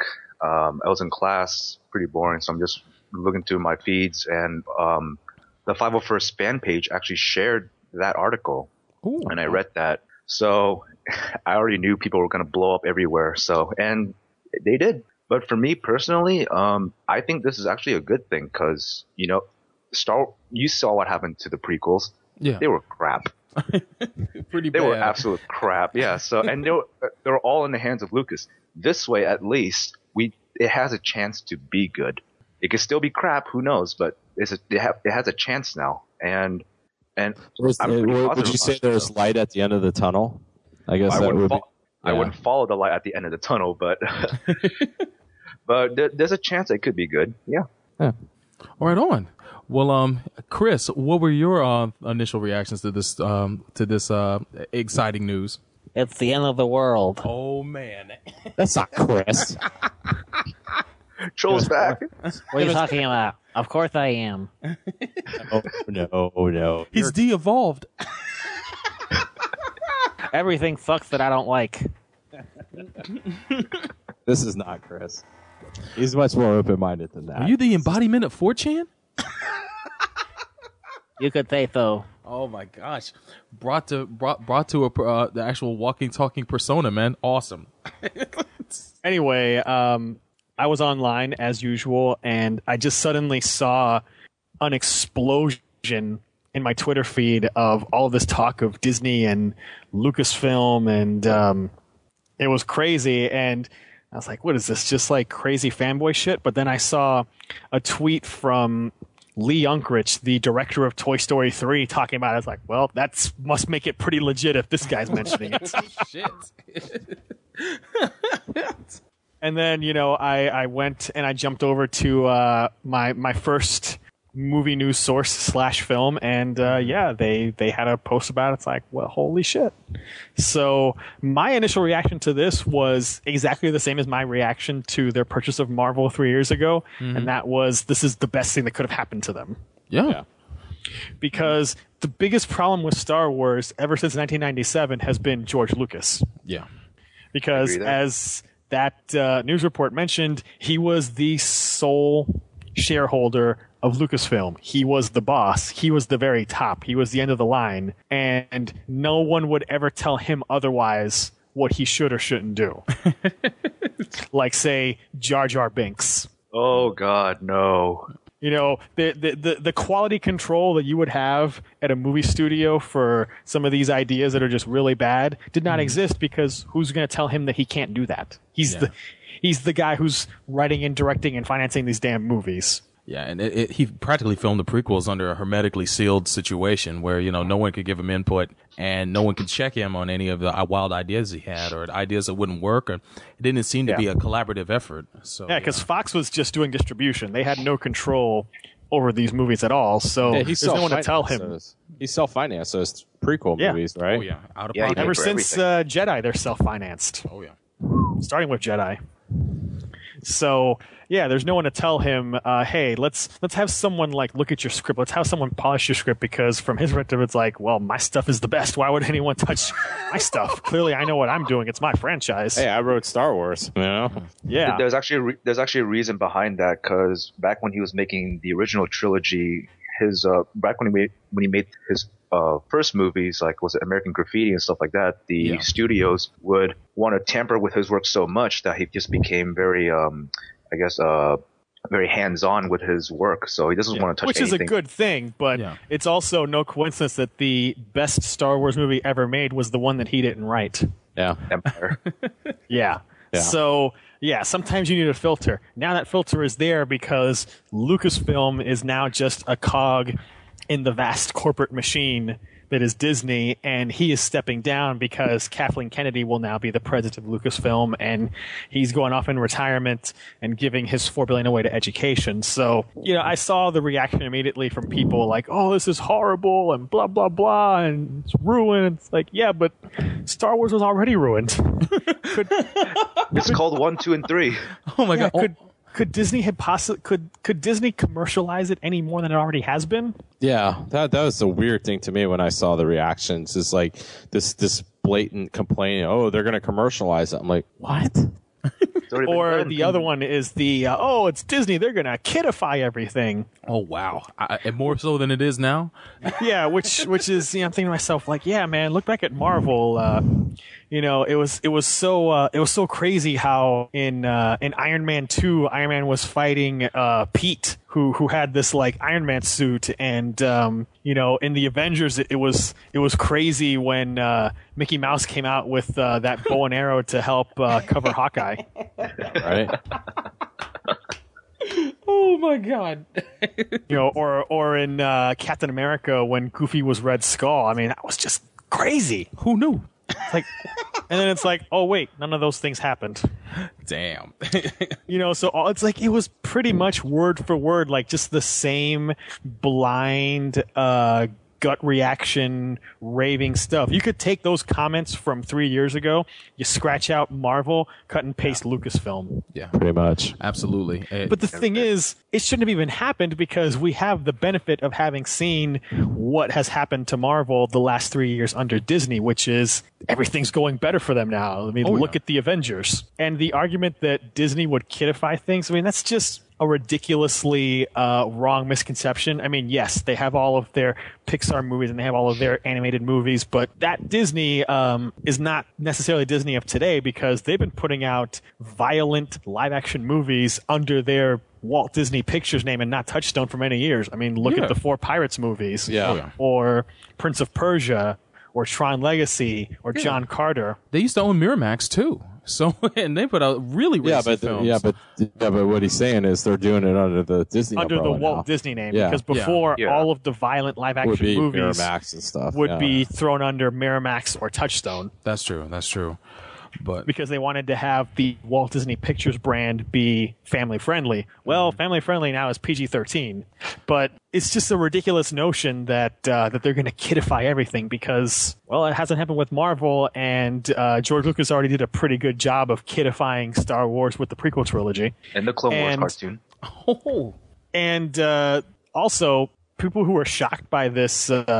This announcement, why would you be? I mean, I was at Epcot a few weeks ago, and just the stunning amount of Star Wars merchandise there and at Downtown Disney, and the fact that you've got Star Tours in Hollywood Studios that was just rehabbed. Disney and Lucasfilm have had very, very long-running partnership for many decades with merchandise and rides. So why wouldn't this happen? To me, it was a case. It wasn't a matter of if; it was a matter of when. Yeah, because they've had Star Wars weekend at Disney World and Disneyland for how many years? And before that, they collaborated on Captain EO. So that was a joint project between. Right, but saying though, when it comes to Star Wars, we're talking Star Wars here. Oh, and I know. I'm just saying. Captain EO. Lucas. I know what you're saying. Have been working hand in hand for quite some time. And Star Wars, the original version was around many years ago. So this is not a surprise at all, and it makes perfect sense for Disney because their slate of live action films recently have not at all done well if they don't have pirates in the title. Yeah. Or Avengers. I'm talking about their actual stuff, not Marvel, because Prince of Persia did okay, but they were expecting that to be a new pirate and it didn't turn out that way. Tron, they dumped tons of money into and it did okay, but again, they did not get back their investment on that. And John Carter, as we know, was a complete bomb. Take that, Gambit. Shame. But yeah, if it's not Pirates or something animated, they haven't really had a real windfall or a real just overblown hit from out of their studio outside of those select few movies. But any other initial thoughts, Chris? I'll save the rest for when we dive into the other bullet points on our discussion. Right on. Well, Neo, man, how did you feel when the atomic bomb blew up? Well, I mean, I think you and Chris. Where were you at the end of the world? Well, I was actually in New England. I was in the Boston area. That's right. And that was last week, and both you and Chris know because when I found out is when I sent you guys that email, and so. I was surprised. I'm not always the biggest watcher when it comes to stuff in movies or entertainment and stuff like that, but I got back to my room and I was like just going through, seeing some stuff, and I was like, holy shit, Lucasfilm. And I actually did a double take because it was like, I think it was on like CNBC, and they had it there. I'm like, wait a second. Let me just go to a couple other things, because I don't know why, because I almost kind of thought it was like kind of a trolling thing, but then as I went to every other like news site, New York Times, all these things are like, oh my god, you know. So, and I'm along with Chris and everyone else. I think, you know, hey, yeah. You know, this blatant, crazy, you know, knee-jerk reaction to it, I don't really get it, because if you're going to sit here and say that they're going to do worse than the last 3 prequel movies, that's saying something right there. I mean, and we've seen with Disney how they've dealt with the Avengers, and I would say that right along this thing. It's like, you know, okay, if this had happened like 3 years ago and Marvel wasn't purchased, then maybe I could see some of the apprehension. That's the case. But we saw that they purchased Marvel. They did all these movies. They're doing these other movies. They put out the Avengers. Every person and his dog loved the Avengers. Yeah. And I mean, even people that aren't even comic people love this movie. So it's especially fans of the Anti-Hulk.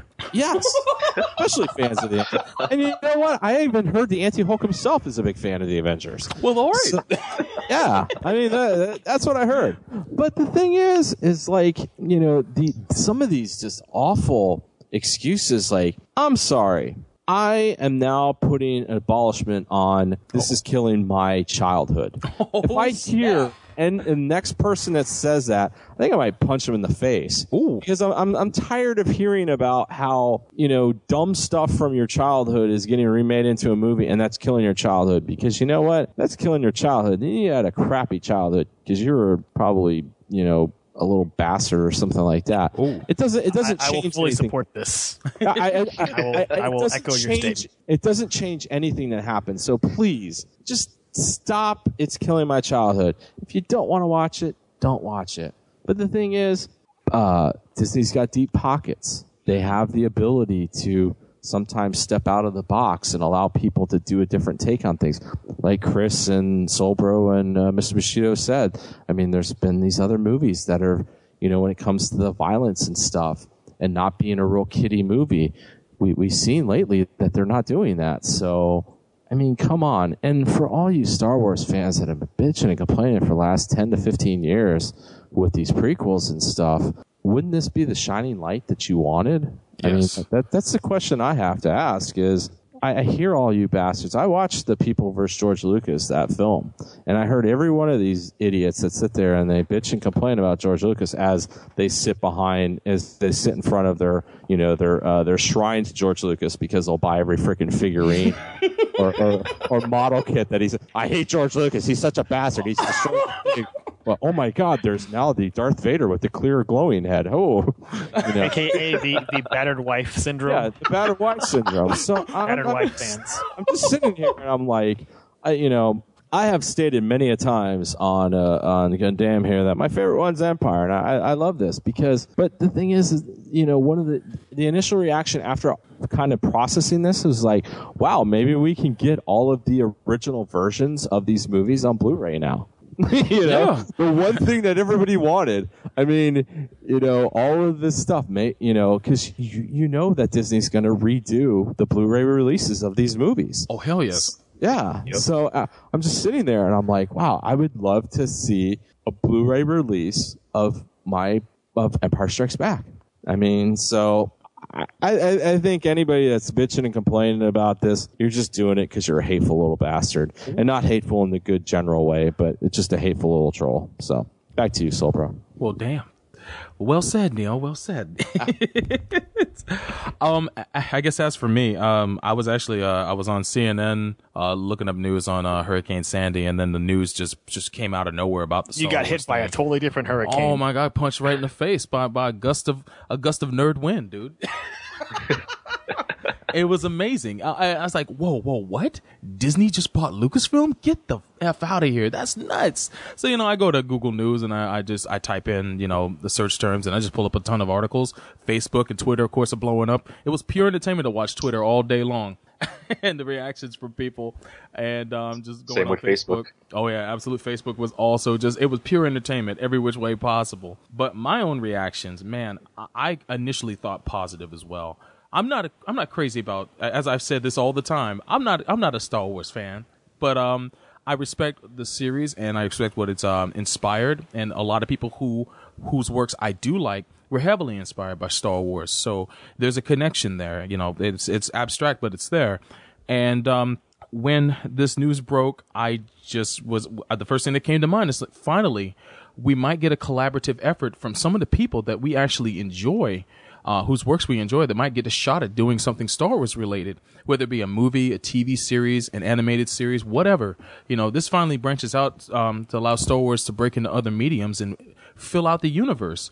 So, you know, I might actually become a Star Wars fan in full because someone else that I enjoy might become involved with it, and then in turn, I'll follow their work and get involved with it too. So, you know, I see rich potential here.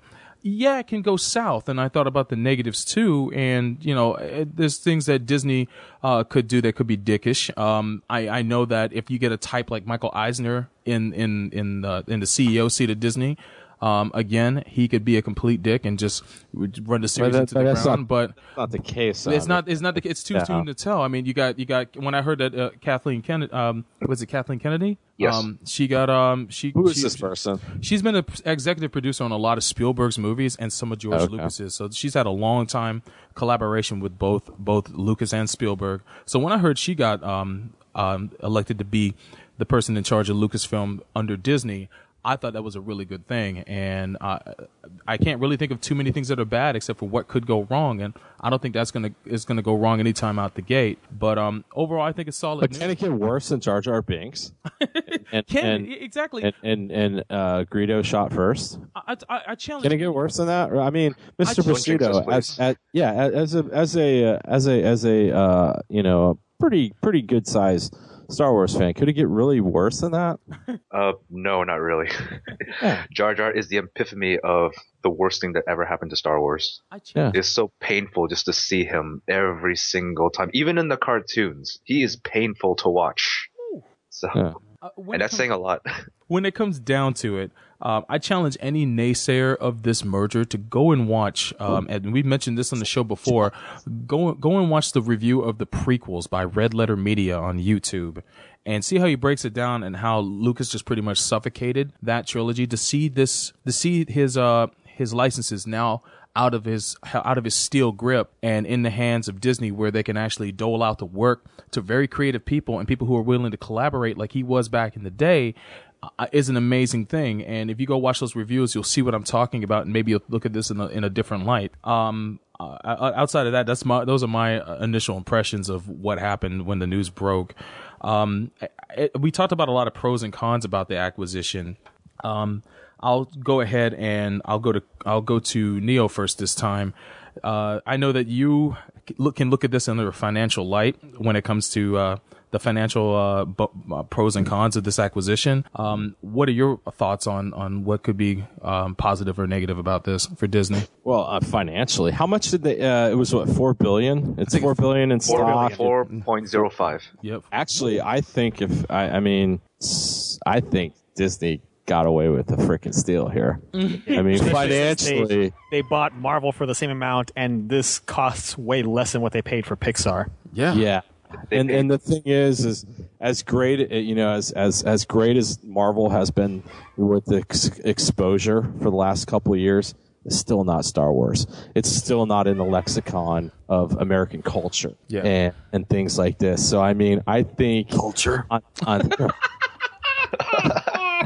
Dennis is around. You think you know the most about Jedi culture?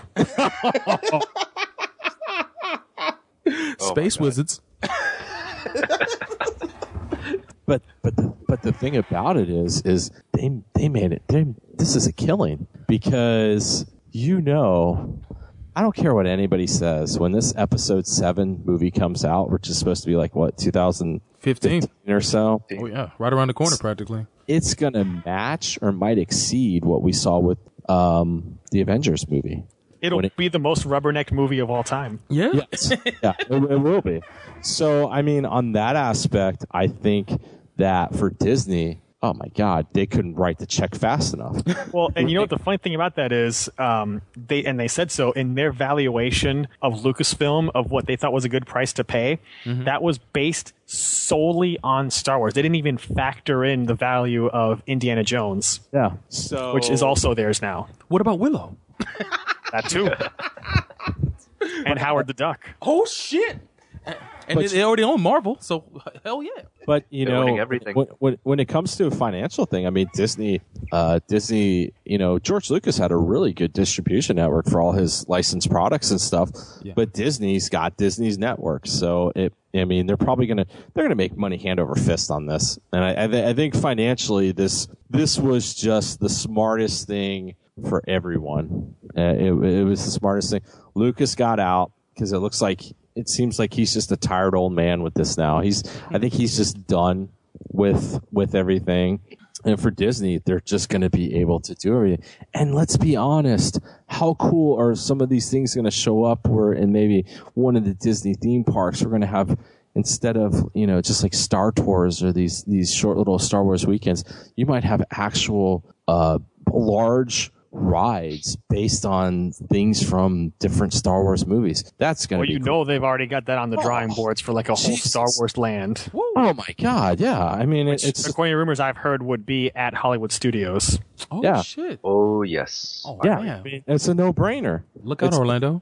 It's an absolute no-brainer. So I think financially it helped all parties, but it's just going to make Disney even better. And the thing is Disney gets more money, and that means they can invest it into their other properties. So, I mean, that means you could get more Marvel stuff, more Pixar, all that stuff. So, I think it's just a win-win. All right. Well, even though Kramer would say sell. Sell. I'll take it to Chris next. Any pros or any cons you can think of when it comes to this acquisition that we haven't mentioned yet? I don't see any cons at all. And from the financial aspect, I read a story, I think it was on CNBC or Forbes, I don't remember, that Disney estimated that had Lucasfilm kept making Star Wars movies from 2005 up through now, that each of those movies would have made through box office, home video, and merchandising $1.2 billion. Ooh, Jesus. That's Jim Cameron money. So just think about it, because, you know, Star Wars as a filmed property, a live-action film property, has pretty much languished over the decades, especially since the prequel trilogy of all these missed opportunities. And you look at a franchise like Star Trek that has live action movies every few years. Well, why can't Star Wars? Yeah, it's taking Star Trek into example, where it took the death of Roddenberry for that universe to expand and multiple spin-offs and things like that. Now, you know, Lucas didn't have to die to see this happen. Well, that would have happened anyway without Roddenberry, because he didn't have any rights, so he could have complained all he wanted, but there still would have been DS9 and Voyager and all of these shows, even if he were alive. Yeah, that's true. That's true. I mean, but because he sold all of his rights early on. Oh, damn. I guess Lucas was the smart one and kept a tight grip on that. Yeah. But, yeah, I mean, financially for Disney, there is that. Now there's also, for them, the big coup de grace here is theme park integration, because one thing is to have, you know, a ride here and there in partnership with someone that you're splitting the money with. The other thing is to have it completely under your umbrella, and you know there's going to be a Star Wars land somewhere. Again, rumors that I've read indicated it'll be Hollywood Studios. But that's just this corner of the world. There's going to be a Disneyland opening up in Shanghai in 2015. Yeah, that's right.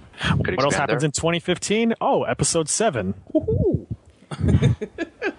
Coincidence?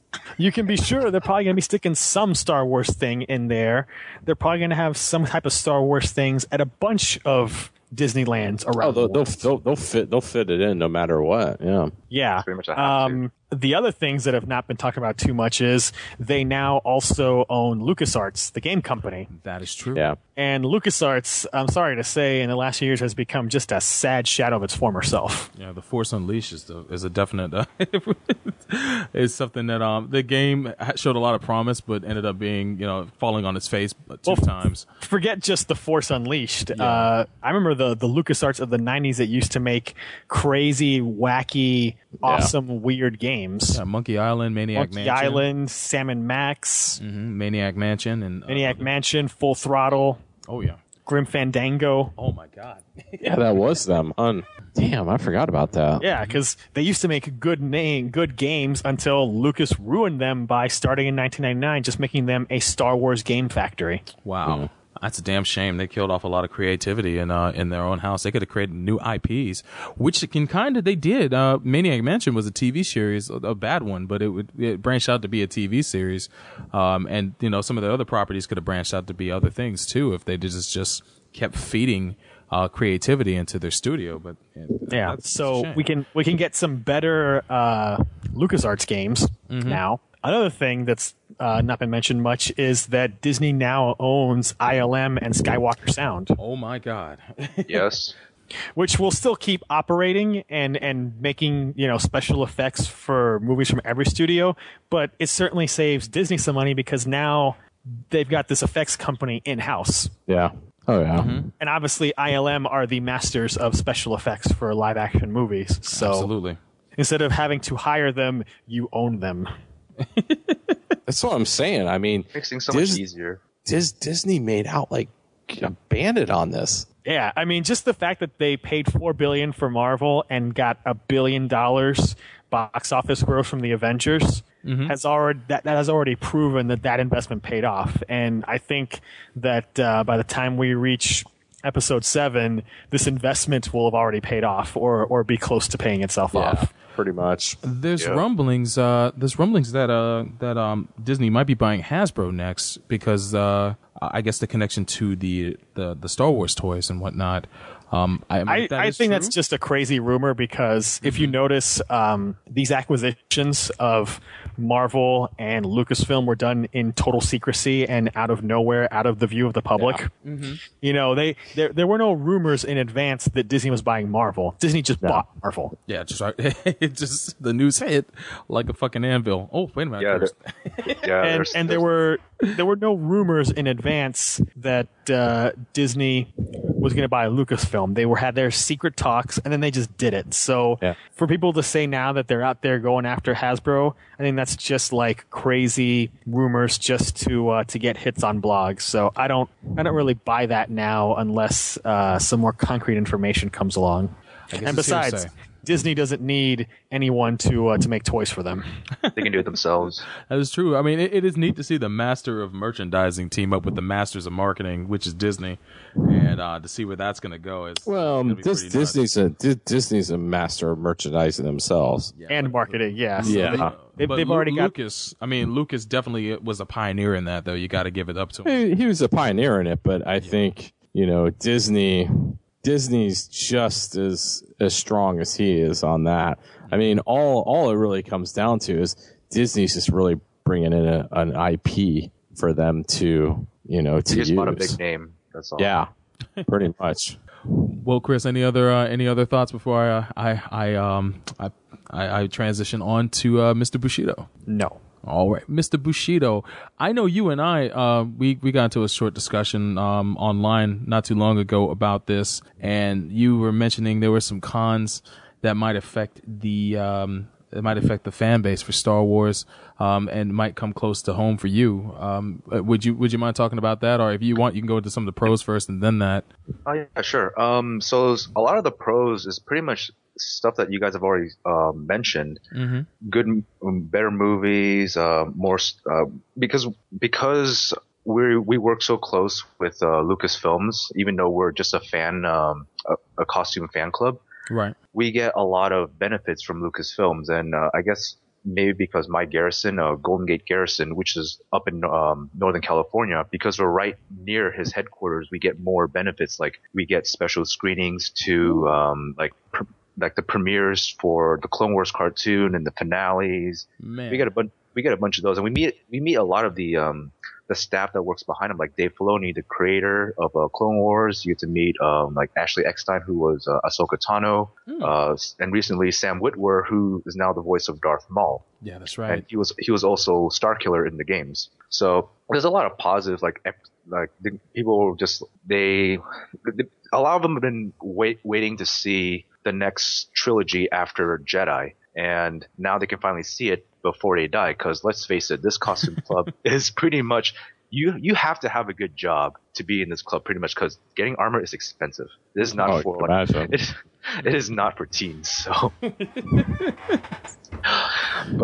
but there's a lot of cons here too. Like there's a legitimate concern about what might happen to the 501st, because even before Disney bought Lucasfilms, our the 501st Legion, the Rebel Legion, and the Mandalorian Mercenaries, because we exist, we were already infringing upon Lucasfilm piracy policies. But he turns a blind eye because we do charity work. We do a lot of things that are nonprofit. We are, what's the word? We're promoting Star Wars, and people love us. So that's why he turns a blind eye. I don't know how Disney's going to approach this, because I'm not entirely too sure. This is all just what I heard. Maybe you guys can verify on that. But I heard that Disney is very, very anal about their copyright stuff. They've had the track record of being so, yes.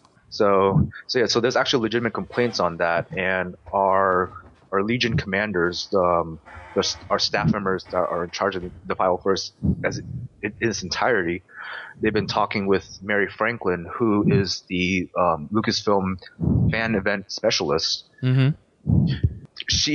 This is a quote that she released to us. "Sorry to be brief, but I am setting up a big company meeting Q&A at the moment.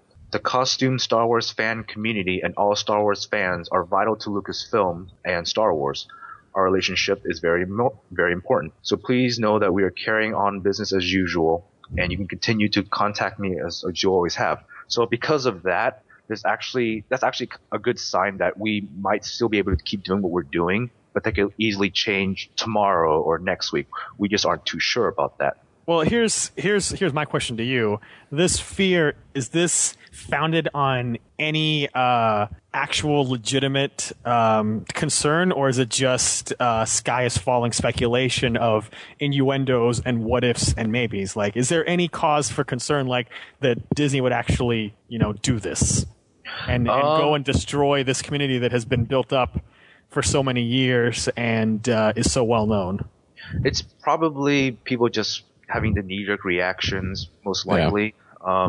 There was one guy on the 501st boards who did post up the Disney anti-piracy policies, and didn't mention that, like I said before, that our clubs already, just because we exist, we are already infringing upon Lucasfilms. Yeah. But so that was already happening. So well. And also, I haven't seen Disney go and crack down on Marvel's fandom. Yeah. There's tons of people running around dressing up in stuff, and you don't hear anything about that. But they're not organized though, like these guys. Yeah. So that's maybe the issue that they're having. What I've seen Disney go after is stuff like, and you see this especially down here in Miami, in certain parts, is like daycare centers that paint like a Mickey Mouse on their building, and give you the impression of some sort of connection that is not there. That's the sort of stuff I see them cracking down on. And that, I think, is legitimate. That's not anything having to do with fans. That's someone, appropriating, a copyrighted character for their own business purposes, which obviously the 501st is not doing. So, of course. Hearing this, it's like, it just sounds to me more like just a knee-jerk reaction rather than anything based in reality. And why would Disney want to start off by just pissing off so many fans and destroying any goodwill that they could potentially have? Yeah, who did they think he is? George Lucas? Exactly. Well, no, that's his job. No, here's the his thing, job though. To piss off the fans. No, but here's the thing, though. I when I watched that documentary about the people versus George Lucas, I found it very interesting because I'm not connected into this fan community or anything. Mm-hmm. But for as much as people bitched about George Lucas, he did allow everybody to do all these revisionist things of his movies and do things like the 501st. Like it's a really bizarre thing where, yeah, he's a freaking control freak. Oh yeah. But yet when it came to the fans and them voicing their opinions on certain things, he just kind of let them do what they wanted to do. So he would hold fan film contests. Watching that documentary, it's like, wow, he really has been very open with interpretation of his works. I'll be honest with you. After watching it, yeah, I was more mad at the Star Wars fans. Oh, and I understand the Star Wars fans' beef with him because of his constant meddling with stuff. Yeah. But when I found that he would allow them to use like the actual sounds for lightsabers and stuff to download in their little productions and stuff, I'm like, wow,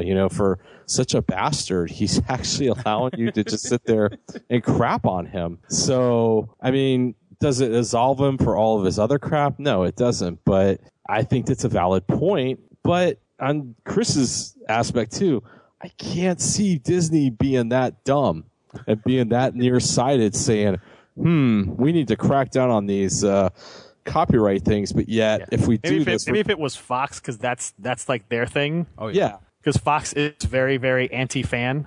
Oh, just see how quick they cancel shows.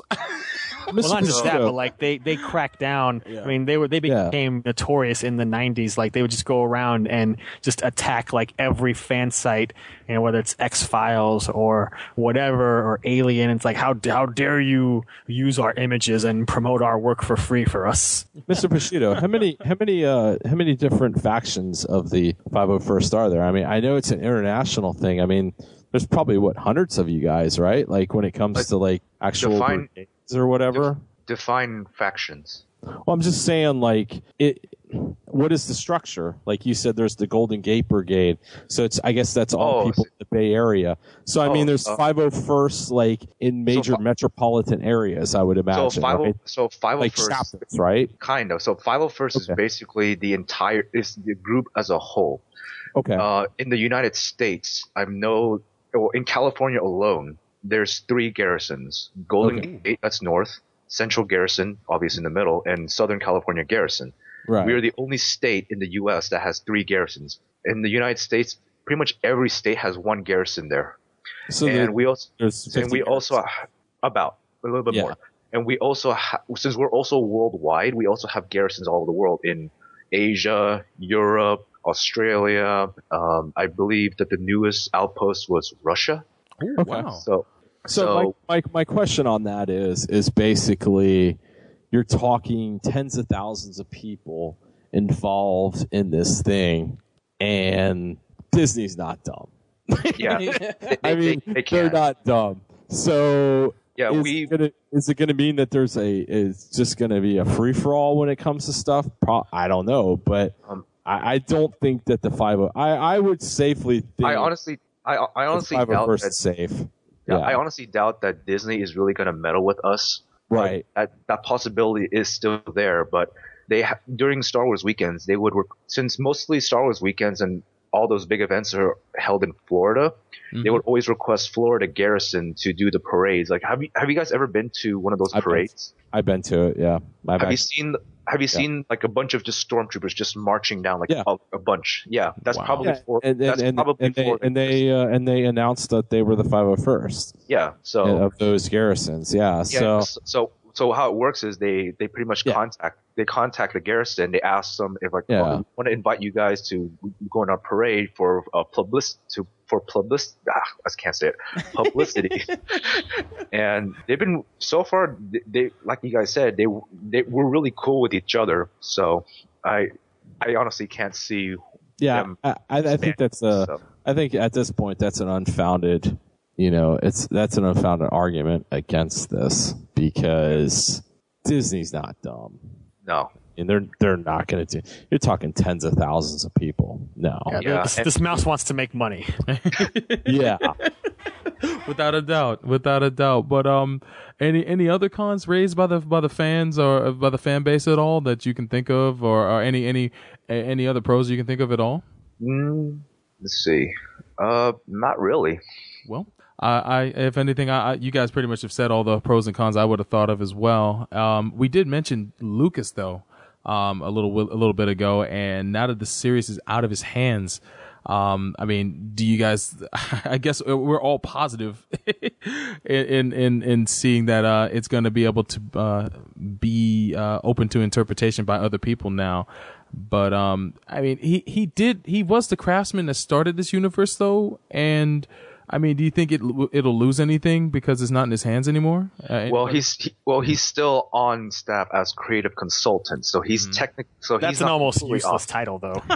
Still, but he's and, not. And it doesn't compare to being producer / director / writer. That is true. I won't find and the fact that Lucasfilm is answerable now to higher ups at Disney, so he's not the end of the line anymore, no matter what way he's involved in. So he can be basically like Gene Roddenberry would just rant and rave about every sort of thing he didn't like about what was being done in Star Trek, and then Paramount would just quietly ignore him. Don't listen to that old man. They would listen to him, and then they would ignore him. Wow. We're just going to give you that creative consultant title at the beginning of the credits. Here's a flashy title for you. Yeah, exactly. Well, since his involvement has now been relegated to I guess just his official title, it looks like something he said that would never come to pass is coming to pass, and that's movie 7 coming out in 2015, as Neo mentioned earlier.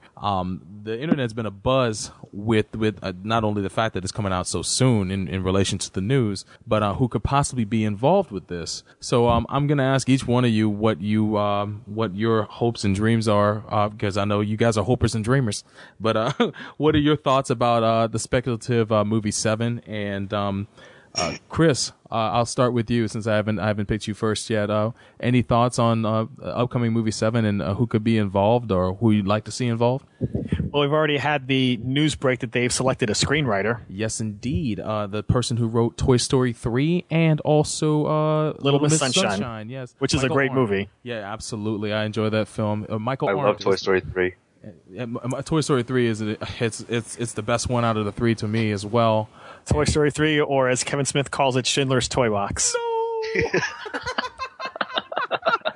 The writer's name is Michael Arndt, and the news broke recently that he is definitely going to be writing episode 7. I don't know if it's going to get a rewrite after he writes it, but usually that's the Hollywood process. There's usually never just one person touching a script. Yeah, he probably won't be the last to do a treatment on this movie, especially at this early stage. Absolutely, but I mean, if you were to do a fantasy football on this movie and pick your I guess your ideal writer, our ideal director or whatnot, who would you like to see involved with this? Well, we've already got a writer, so that's off the table. That's already settled. One name that I've seen thrown around a lot, and I think would be a great choice for Disney and for this movie, would be Brad Bird. Yes, I was thinking that too, because I honestly think he would be available to do it. He, for those who aren't familiar, he directed The Iron Giant. Yes, he did. He then came over to the Pixar side, and he directed The Incredibles and Ratatouille. Mm-hmm. And then he just recently made the very successful switch to live action with Mission Impossible Ghost Protocol. Absolutely. A really good movie. Yeah, and an amazing movie for a first-time live action director. He knows how to set up set pieces in any medium from the looks of it. Yeah, so I watched a movie like Ghost Protocol, which easily is the best Mission Impossible movie. I'm not a fan of the Mission Impossible movies. Yeah. That was just such a damn good movie, and I think to myself, man, if this guy was given control of a Star Wars movie, what could he do? It could be an amazing sight, and since he's had a relationship working with Disney beforehand, I would love to see his involvement. That was, I wouldn't say my first pick, but when I look at directors that who they would go for picking, especially since he's still breaking into live action film, I honestly think that he would probably be top of the list of people who they'd like to enlist into this. I know there's some other big names that have been floating around, but some of them I know are actually busy with other projects, so I honestly don't see their involvement with this movie. But I'll go ahead and run over to Mr. Bushido. Any thoughts on who you'd like to see headline the project of this movie? Let's see. I'm not too familiar with a bunch of directors like you guys are, but but my answer to who I would like to direct the new trilogy is the same answer that I gave during the the Last Call-In show. Oh yeah. It was who I want to see direct the new trilogy is Peter Jackson, because I saw what he did to Little Lord of the Rings. So I want to. It's 4 hours long, dude. That's a fantasy choice, and just also impossible because of the time, since he's just starting up a new little trilogy of his own. So, hey, Dobro did say forever. Football, so yeah, he did say fantasy football, but this is just physically impossible. Yeah, the man cannot do both trilogies. But that's my pick. Again, I'm not too familiar with a lot of these directors, so I honestly can't make a real choice other than that one. So. It's all right. Hey, if anything, you made a good choice, even though logistically it might be a little tough. But it's impossible. But hey, who knows? It'd be the longest Star Wars movie ever. Neo, since you managed to mention that, all I think of if Peter Jackson doing this is Chewbacca on ice skates. Why do I think of that? Oh, because of King Kong. Oh, hey man, Star Wars Christmas special, the Redux. Well, no, don't remind me of that, please. Oh my gosh. If you're talking big budget summer blockbuster, there's only one man to call. Oh my God. You know what? There is a quote from the boards about that. Hey, I'm just gonna tell you this. If there's combat and explosions, who better than Sir Michael Bay himself? But he's got other things to deal with. Oh yeah. So I spoke to Sir Bay earlier today about this, and he said, as much as I'd like to do this, I have other things to do because I just got Mark Wahlberg for Transformers 4. I got other shit to blow up. Yes. There was a response on that on the 504's boards. That evil has been contained to the to the Transformers universe. You know what? Screw them, because all I gotta say is Bad Boys 2. Oh man, greatest movie ever made. Greatest action adventure movie ever. Well, I mean, why not? Maybe the guy from that did the Avengers. He might be a good one. He's already on the. Joss Whedon. He's already. The problem with that is, isn't he already doing Avengers 2? Yeah, he's doing Avengers 2, and he's supervising all of the Phase 2 Marvel movies. And Avengers 2 comes out in 2015, so he is also not available. Yeah, and I'm thinking maybe Robert Rodriguez, because we could have maybe a Machete type Star Wars. Which would be that would be awesome. Or even to throw in another Hispanic filmmaker, Guillermo del Toro. Oh yes, because he's doing a giant robot movie with Japanese girl pilot and badass Stringer Bell. Yeah, that's right. And he was originally going to direct The Hobbit, so he, obviously Peter Jackson saw something he liked in him. So yes, so that. Other than that, I don't know who else. To be honest, I don't know who else directs stuff. I just go to these movies because they're good. Maybe Quentin Tarantino. Maybe I don't know. Yeah, I don't know. I don't know if Disney want to have him do it because he's got a pin. Standoff. It'd be the only Star Wars with a Mexican standoff. Woo! He does have a penchant for violence. It would have to have Brad Pitt, and he'd be like, "Now listen up here. You're gonna get me 100 Stormtrooper scalps, and I want my scalps." Started with Mr. Bushido's.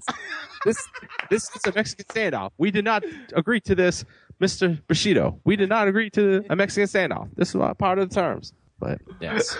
Number 1, don't fight in a bar. It's stupid.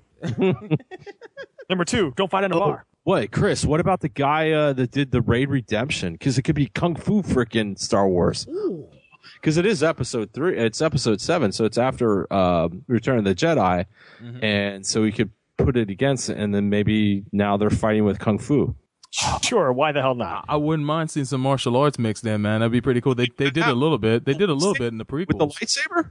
Yeah, with the lightsaber. How involved, awesome man. that would be nuts. I would like to throw out one name I would not like to see direct these movies. Michael Bay. No. I mean, seriously. And that is Christopher Nolan. Oh, yeah. I don't think it's his. I don't think it's his genre, to be honest. Honestly, don't. Number 1, it's not his genre, and as much of and I'm a huge fan of his. I own every movie of his on Blu-ray except for Following, which is coming out now on Blu-ray. And I've talked at length about him on Chaos Theater. he's sort of becoming one of these guys that everyone wants to direct every movie. Yeah. And I just don't see how it works. You know, Christopher Nolan, up to now, even with Batman, has always stayed to these mostly realistic roots, crime, drama, film noir, even in movies like Inception with their fantastical elements. So having a guy like him step out and do freaking space opera, sci-fi, blasters, Jedi, lightsabers, X-Wings, I just don't see the connection. Oh, I just thought of something awesome. Go ahead. It's not even with Episode 7 movie. What's that? But an accompanying like cartoon, a Star Wars cartoon done by Lazy Matsumoto. That would be amazing. I mean, that'd be fucking awesome. Sorry. There are speculations that Pixar might do a project that's Star Wars related too. Now that it's under Disney's it's belt, not going to happen. You don't think so? You don't think they will even do a short or something that might be involved with Star Wars? Well, show me what Marvel stuff they've done in the 3 years since Disney bought Marvel. You're right. You're right. And they've said repeatedly that Marvel's not their thing, that they do original stuff. They don't play in other people's playgrounds. Yeah, true. And they always have tons of projects in development at the same time because each of their movies takes like 3 or 4 years to make. That is true. They've got a lot of plates spinning. And they've already got a slate up through 2016 of movies they're working on. So, yeah, if there was going to be a Pixar Star Wars, they'd have to get in line behind Marvel. Damn. Yeah. and the 92 other projects they have before that. They have, but that doesn't mean that we won't see, say, if not Walt Disney feature animation, then maybe Disney Toon Studios out of Australia doing something. Mr. Bushido, go ahead. Since you mentioned Pixar, would they actually make 2 Star Wars cartoons? Because the Clone Wars is still going on, and there was talks about after season 5 is done, they're going to move it to the Disney Channel. So yeah, I figured that show. I've heard about that, and that wouldn't surprise me. Yeah, it wouldn't surprise me either. I guess it would take the property out of Warner Brothers' hands, and now that Disney owns it, I figured they would just bring it to an end, like they did all their Marvel shows being on other networks. They would bring this. That certainly is also a possibility. They might just wrap it up and start fresh with new shows. One thing that hasn't been mentioned so far that I think has to be is the live-action TV show. Yes. Oh yeah. Oh, that's There's been rumblings about that finally coming to fruition now that it's in Disney's now it's got a home. It's got Disney to back it up, and you've got ABC as a network to put it on. Think about how great that would be if ABC had both the Star Wars TV show and the S.H.I.E.L.D. show. And you know what's funny is that with the popularity of a fantasy series like Game of Thrones, if they took that kind of approach with Star Wars, not so much risque, but like take kind of that epic approach with a Star Wars TV show, you know, if they follow in the footsteps of that, they could probably have another hit on their hands with that. If they I think even outside of doing that, the fact that they would do a Star Wars TV show on ABC equals hit. I mean, yeah. And like Chris said, it'd be in addition to the S.H.I.E.L.D. show that they're going to be doing. Mm-hmm. So, what were we saying, Mr. Bushido? I forgot. Well, all right. World is Disney's oyster right now. Yeah, it really is. I know my knee-jerk pick was, of course, Joss Whedon personally, but of course he's involved with the Marvel project, so that can't happen. Yeah, that's why I didn't anytime soon. What's that? Yeah, that's why I never mentioned him. So I put Kevin Smith in charge of all of it. I can't rule out that if, of course, 7 will be a success, that movies 8 or 9 may not have his involvement, and I'm hoping that somewhere along the way for that trilogy he'll be involved with at least one of those films. My same hope is for J.J. Abrams, not so much directing it, but at least writing it, because I know he's a huge Star Wars fan, and if he is, as for a person who is but it's going to have 95 twists on it, dude. Well, no doubt.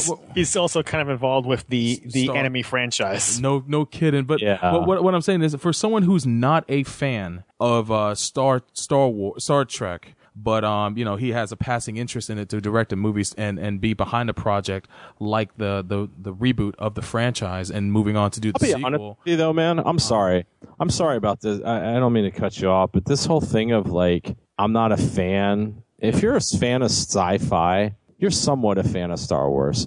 You may not be an uber fan like Mr. Bushido, that you're part of like a group or anything like that, but the fact that if you're even interested in sci-fi stuff, you're going to have to be a fan of Star Wars of some degree, just by proxy. Just by that. Well, Abrams is a huge Star Wars fan. He's not a big Star Trek fan, but I would want him doing Star Wars. Yeah, J.J. Abrams, I mean, he is a talented guy, and he has put out good stuff, but like Chris Nolan, he's becoming another one of these, like, go-to guys that everyone wants to direct everything, and there's just no reason for him to be directing everything. And also... I saw Super 8. It wasn't that good. Damn. I like Super 8, but the other thing also is, if J.J. Abrams were to direct a Star Wars movie, I don't want his buddy Damon Lindelof getting anywhere near it. Well, what's wrong with Lindelof? Because I would love to see... He loves Star Wars, too, and I'd love to see him... But Damon Lindelof sucks. Wait. You're talking stuff I don't even know. Who's this guy? You saw Prometheus, didn't you? I saw Prometheus. He wrote Prometheus. He also helped to write Star Trek, and the sequel for the movie. No, he helped to write the new one, which we don't know how that's going to be. And Damon Lindelof was behind some of the worst impulses of Lost, of just jumbled mess. Let's not explain anything. Let's just keep everything in the dark forever, even till the last minute. Oh, yeah. And those impulses are very clear in Prometheus. So, no, I do not want Damon Lindelof getting within 10,000 miles of, well, preferably anything ever. Bad enough he's already involved with the new Star Trek, but I don't want him poisoning Star Wars 2 on top of that. Damn. So it's unanimous. Mystery for the sake of mystery. Sorbet. No. Not at all. That's my first candidate of someone who would not be involved with Star Wars, except for maybe the set pieces. All you getting is ships exploding. Then that's all you're gonna get. If he's helping with the set pieces, but yes, you know get what? Michael Bay. You imagine the hotties in this. I'll throw out a crazy one, and maybe not so crazy. Very recently now, Robert Zemeckis has finally decided to emerge from his self-imposed exile to motion-capped movies. It's about time. That he's been doing for like 12 or so years, and the man already helmed a very successful trilogy. Yeah, Back to the Future. That will live on pretty much forever. Mm-hmm. So I'm just saying, if he still has some of that touch left in him, why not give the man a shot? Well, if he wants to do movies with real people again. If he was still alive, I would say Sergio Leone, but he's dead. We can't fantasy it with dead people. That's a no. Star Wars based on spaghetti westerns. I'm sorry. It wasn't part. I give Neil that. Yeah, thank you. I'm not a complete idiot when it comes to freaking film stuff. Well, okay. If we're gonna fantasy it, I'll throw out even a crazier choice. Who? Akira Kurosawa. Zombie Akira Kurosawa. We could resurrect him. Since Star Wars ripped off so much from Akira Kurosawa to begin with. Even the wipe. Even the freaking scene wipe. Yes, especially the scene wipe, but pretty much the entire plot of Episode 4 from The Hidden Fortress. Oh yeah, that's true. That's true. I mean, take it back to the genesis of this, and resurrect the corpse of Akira Kurosawa. I'm all. You know what though? On the aspect, if we're gonna go crazy like that, why don't we just have young George Lucas direct it? I'm talking 1970s George Lucas. What if we went back in time and captured his soul before he became a soulless corporate bastard? And then he could admit, wow, I wonder what that would be like. Hey guys, and while we're at it, we resurrect Toshiro Mifune and have him as a Jedi Knight. All right. Dude, jeez, damn. Back to reality, guys. Yeah, back to regular fantasy football. Damn it! Is there anything else we have to say? Because I'm really hungry. Yeah. Well, if anything, I just wanted to just name off. I guess one other person who I know would probably never get the chance to do it, but I would love to still see a Steven Spielberg Star Wars. I would love to see at least one of these movies have his involvement. He won't touch it because it belongs to George. It belongs to Lucas, and I know that's a real big fantasy play, But yeah, if anything, that's my last name I would pick, and we'll go into final thoughts about this subject. Any final thoughts, Mr. Bushido, when it comes to the Lucasfilm purchase? And we didn't really go into Indiana Jones, but any passing thoughts on that too? I didn't really watch any Indiana Jones, so I can't really say anything about that. I only saw bits and pieces of the one. What was that one movie with the one with the Nazis? That was 1 and 3. Yeah. Yeah. Okay. The only good one is Temple of Doom. Because it's Nazi free. Going for the counterfactual. I'm just saying. It's Nazi free. Yeah, so that's the only one I saw bits and pieces of, but I have never seen any of the Indiana Jones movies. I find that funny that he says it's the one with the Nazis, and it's like, which one would that be? It's the one with that Gestapo guy, the one that got his face melted off at the end. That would be Raiders of the Lost Ark. Raiders of the Lost Ark, yeah. Okay, yeah, that guy. That's the only one that I've actually seen most of, so. But other than that, I can't really say anything about Indiana Jones, but as far as for this whole Lucas Disney purchase, I'm all for it as long as the movies can become good. I don't really care. I know a lot of people hate the fact that it's under the Disney license now, but you know, Lucas is gonna die eventually, and it's got to go somewhere. So, damn, he's gonna die. He's old. And what's going to happen to Star Wars? So, and you know, I'm actually really happy that the fact that he's donating the money that he's making off this to charity. So that's actually pretty cool. And to education, I think that's amazing. My hat's off to him for that decision. The only thing that I would probably done differently is probably sell it for a little bit more, because $4 billion seems a little bit less. So cheap. I know. It's so cheap. Yeah. I know, that's just ridiculous. It could have gone for at least $5 bill. So. Oh, more than that. But yeah, that's pretty much my thoughts on it. It could easily become shit. Who knows? But I'm hoping that it's going to be good. Could become or just stay. Become good. It could become good, but it could stay shit. It could stay. Well, hey. How it would be? It's at the bottom of the low. It's at the lowest of the low, Episode right? 1, man. Episode 1. I fell asleep 30 during the minutes of pod racing. I fell asleep during the 3D screening. Minutes of pod racing. And then remember, can we not talk about episode 1, please? Can we just wrap this up? All right, Neo, your last thoughts, sir. I think it's good. You think it's good? All right. Final thoughts. It is from Neo and Chris. It's good. All right, and for me, I think we've got nothing but the future to look forward to when it comes to this.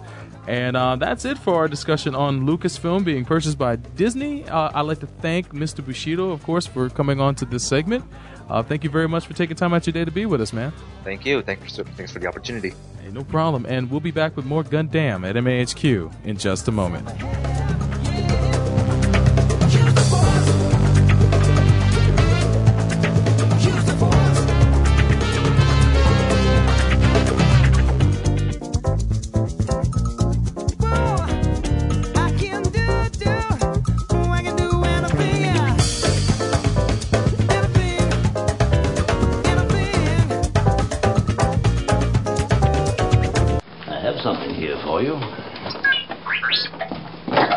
Your father wanted you to have this when you were old enough, but your uncle wouldn't allow it. He feared you might follow old Obi-Wan on some damn fool idealistic crusade like your father did. What did the anime addict say when asked who would win in a battle between a magical girl and a team of Pokemon? Who doesn't want to spin around Glow and have all their clothes fly off? Anime. The battle stops when you do it. You don't have to worry about getting shot. Like, no one ever thinks, oh my god, she's changing. Quick, shoot her. Addicts. First of all, I would say that my Pokemon would not be enticed by your nakedness. 12-year-old breasts and ass are not going to entice my Charmander. Anonymous. Yes. I'm eating a sandwich calling my bookie because I just stomped your ass. Podcast. Visit the Anime Addicts at www.aaapodcast.com and iTunes. I can't believe Game & More forgave Gears of War 3 a 9.4. Ugh, those guys have rocks in their head. It clearly deserves at least a 9.6. Bro, why do you even care? Modern Warfare 3 is a far superior game in every way. You guys are still playing with your consoles? You need to fully immerse yourself in true PC gaming. Are you sick of nerd ragers making you feel like your games don't matter? Or do you feel like professional game magazines have sold out and only cover major releases? Sure you are, so join us here at SecondOpinionGames.com and let us make your video game conversations fun again.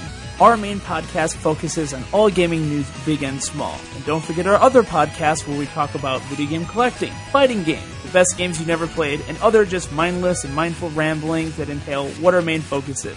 Let us be your first stop in Second Opinion. So stop by SecondOpinionGames.com. You can also find us on iTunes and Stitcher Radio. Wow. Well, God damn it, anywhere doesn't it hurt?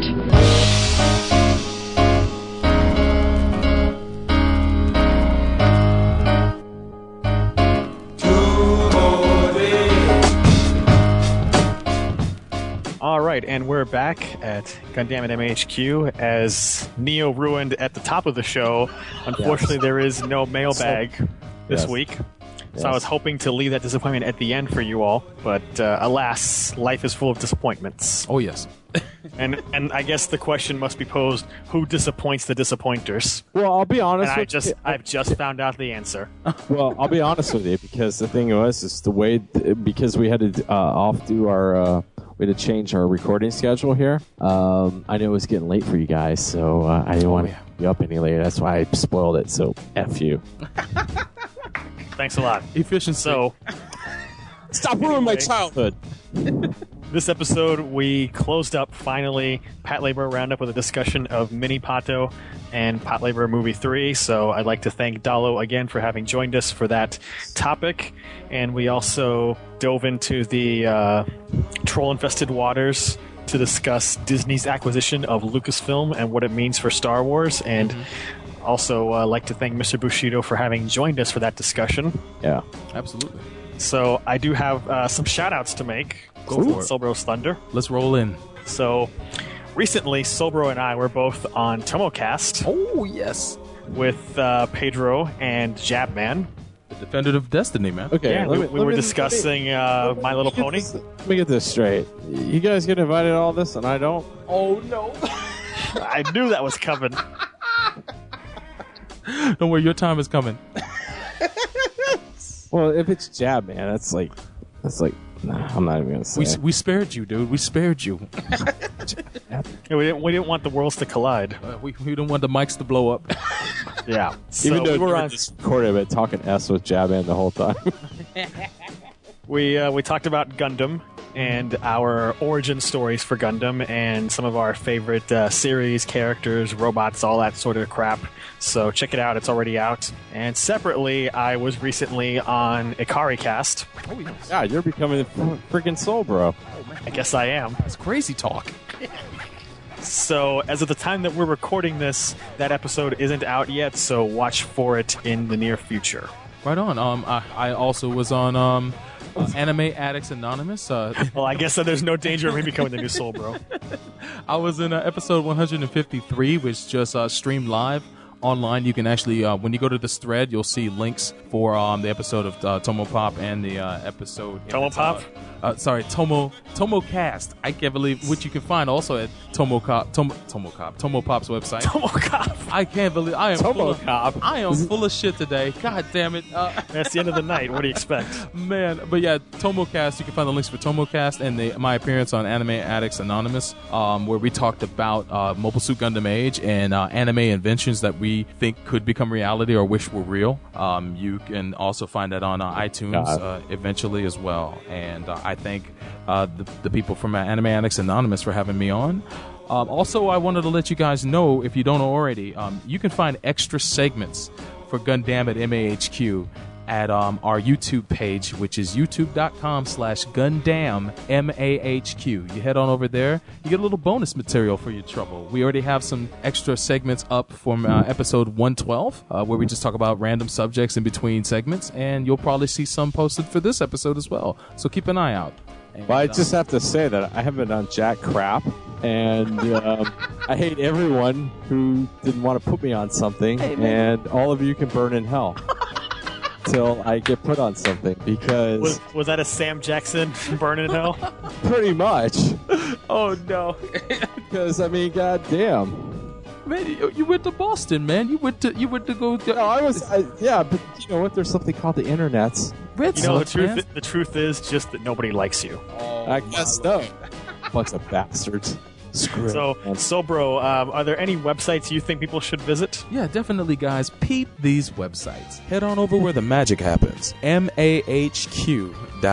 That's the Mecha and Anime headquarters. Also, you can check out Gundam's main website at Gundam.net. That's right, it's spelled as it sounds. Also, you can find us on iTunes, Facebook, and other forms of social networking. If you look for those links, you'll find them at Gundam.net as well.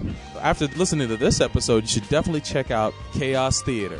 And you can find it by going to chaostheater.blogspot.com. A jack-of-all-trades otaku podcast hosted by MAHQ and Gundam's own Chris Guanche. and our favorite pedal bear south, Pedro Cortez. And back to you, Chris. All right, and does anybody have any closing comments before we get the hell out of here? Hell with everyone. Movie 7 in 2015, man. Star Wars nuts, man. Get your torches ready. Get your torches. Don't you mean lightsabers? Yeah, lightsabers. I'm sorry. That's right. Get your lightsabers ready, man, to pick it. Or flashlights. Indeed, they're flashlights. Or flashlights. Oh no, that would be a sight. The Princess Leia flashlight. All right. All right. Well, that's it. We're getting out of here. This is the end. After Dark. Yay. You've been listening to Gundam at MHQ.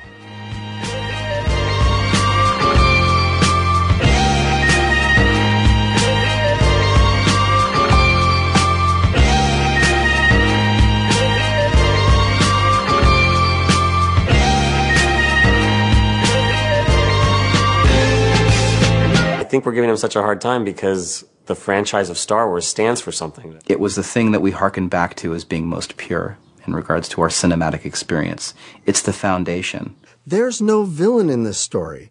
It's better for us as geeks to have a suit to blame for things. But when we don't have a suit to blame and we realize, oh, George is the suit. He's also the creative guy, and he's it's a lot of conflicting feelings. Lucas's own career is like the rise and fall of Anakin Skywalker. I can't have been the first person to say that. I was sort of fighting the corporate system, which I didn't like, and I'm not happy with the fact that corporations have taken over the film industry. But now I found myself being the head of a corporation. So there's a certain irony there, is that I have become the very thing that I was trying to avoid. That is Darth Vader. He becomes the very thing that he's trying to protect himself against. You can absolutely look at the Star Wars movies as autobiographical. There are clearly a lot of these parallels in the very first Star Wars movie, with Luke Skywalker being sort of the lonely adolescent kid who yearns to get out of his Culver City of a planet. Maybe George Lucas has had that nightmare where he goes into the tree and he sees like the version of himself, like Luke saw the version of himself that had turned into Vader. Here's a reality check, George. You did become that guy. For a lot of geeks, you did become the version of Luke in the tree that is in Vader's mask. I wonder if his son is going to kill him and then make his ghost say sorry. I will say one thing about George Lucas. Regardless of his weaknesses as a filmmaker, he deserves respect because he's a towering giant in the history of cinema. So I think maybe we made him feel like he couldn't really make anything but Star Wars. Paramount wants another franchise film from him. The distributors of Star Wars, they want another Star Wars films. There's a lot of pressure on George Lucas to make these because they're business ventures. I'm holding out that he's still got something in him, and he could make another American Graffiti, another THX, another Star Wars. No way. I think he could. But he's got to get out of Star Wars. He's got to jump out of it. I think George is a big, bloated billionaire that still has the soul of an idealistic hippie. And inside that idealistic hippie is an alienated kid who used to go out to the garage and work on motors when he felt like he didn't fit in. And then all that is inserted inside a giant Death Star-like corporation that grew up around him. And I suppose all of those four versions of him are battling it out. And I'm rooting for the little kid in the middle. I hope that he eventually comes out and makes some more movies.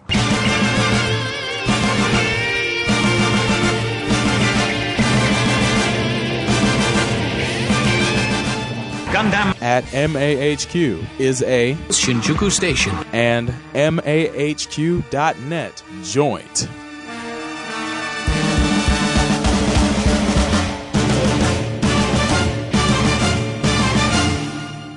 You know that article's accurate? Caitlin really is getting married. You know what I just watched? Me pulling a can off some moron's fist? Return of the Jedi. Didn't you hear me? Caitlin is really getting married. What did you like better, Jedi or The Empire Strikes Back? Empire. Blasphemy.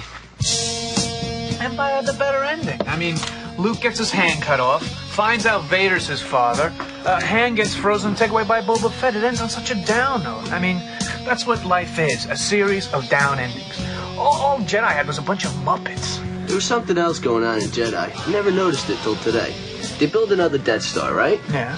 Now, the first one was completed and fully operational before the Rebels destroyed it. Luke blew it up. Give credit where credit's due. And the second one was still being built when they blew it up. Compliments of Lando Calrissian. Something just never sat right with me that second time around. I could never put my finger on it, but something just wasn't right. And you figured it out. The first Death Star was manned by the Imperial Army. The only people on board were stormtroopers, dignitaries, Imperials. Basically. So when they blew it up, no problem. Evil's punished. And the second time around? The second time around, it wasn't even done being built yet. It was still under construction. So? So a construction job of that magnitude would require a hell of a lot more manpower than the Imperial Army had to offer. I'll bet they brought independent contractors in on that thing. Plumbers, aluminum siders, roofers. And not just Imperials. Is that what you're getting at? Exactly. In order to get it built quickly and quietly, they'd hire anybody that can do the job. Think the average stormtrooper knows how to install a toilet main? All they know is killing in white uniforms. All right, so they bring in independent contractors. Why are you so upset at its destruction? All those innocent contractors brought in to do the job were killed. Casualties of a war they had nothing to do with. All right, look, you're a roofer. Some juicy government contract comes your way. You got a wife and kids, the 2-story in suburbia. This is a government contract, which means all sorts of benefits. Along come these left-wing militants and blast everything within a 3-mile radius with their lasers. You didn't ask for that. You have no personal politics. You're just trying to scrape out a living. Excuse me, I don't mean to interrupt, but what are you talking about? The ending of Return of the Jedi. My friend here is trying to convince me that any independent contractors who were working on the uncompleted Death Star were innocent victims when they were destroyed by the rebels. Well, I'm a contractor myself. I'm a roofer. Done already home improvements. And speaking as a roofer, I can tell you a roofer's personal politics comes into play heavily when choosing jobs. Like when? 3 weeks ago, I was offered a job up in the hills. Beautiful house, tons of property, a simple reshingling job. They told me if I could finish it in 1 day, I would double my price. Then I realized whose house it was. Whose house was it? Dominic Bambino's. Babyface Bambino? The gangster? The same. The money was right, but the risk was too high. I knew who he was, and based on that, I turned the job over to a friend of mine. Based on personal politics. Right, and the next week, the Ferresi family put a hit on Babyface's house. My friend was shot and killed. Didn't even finish reshingling. No way. I'm alive because I knew the risk involved in that particular client. My friend wasn't so lucky.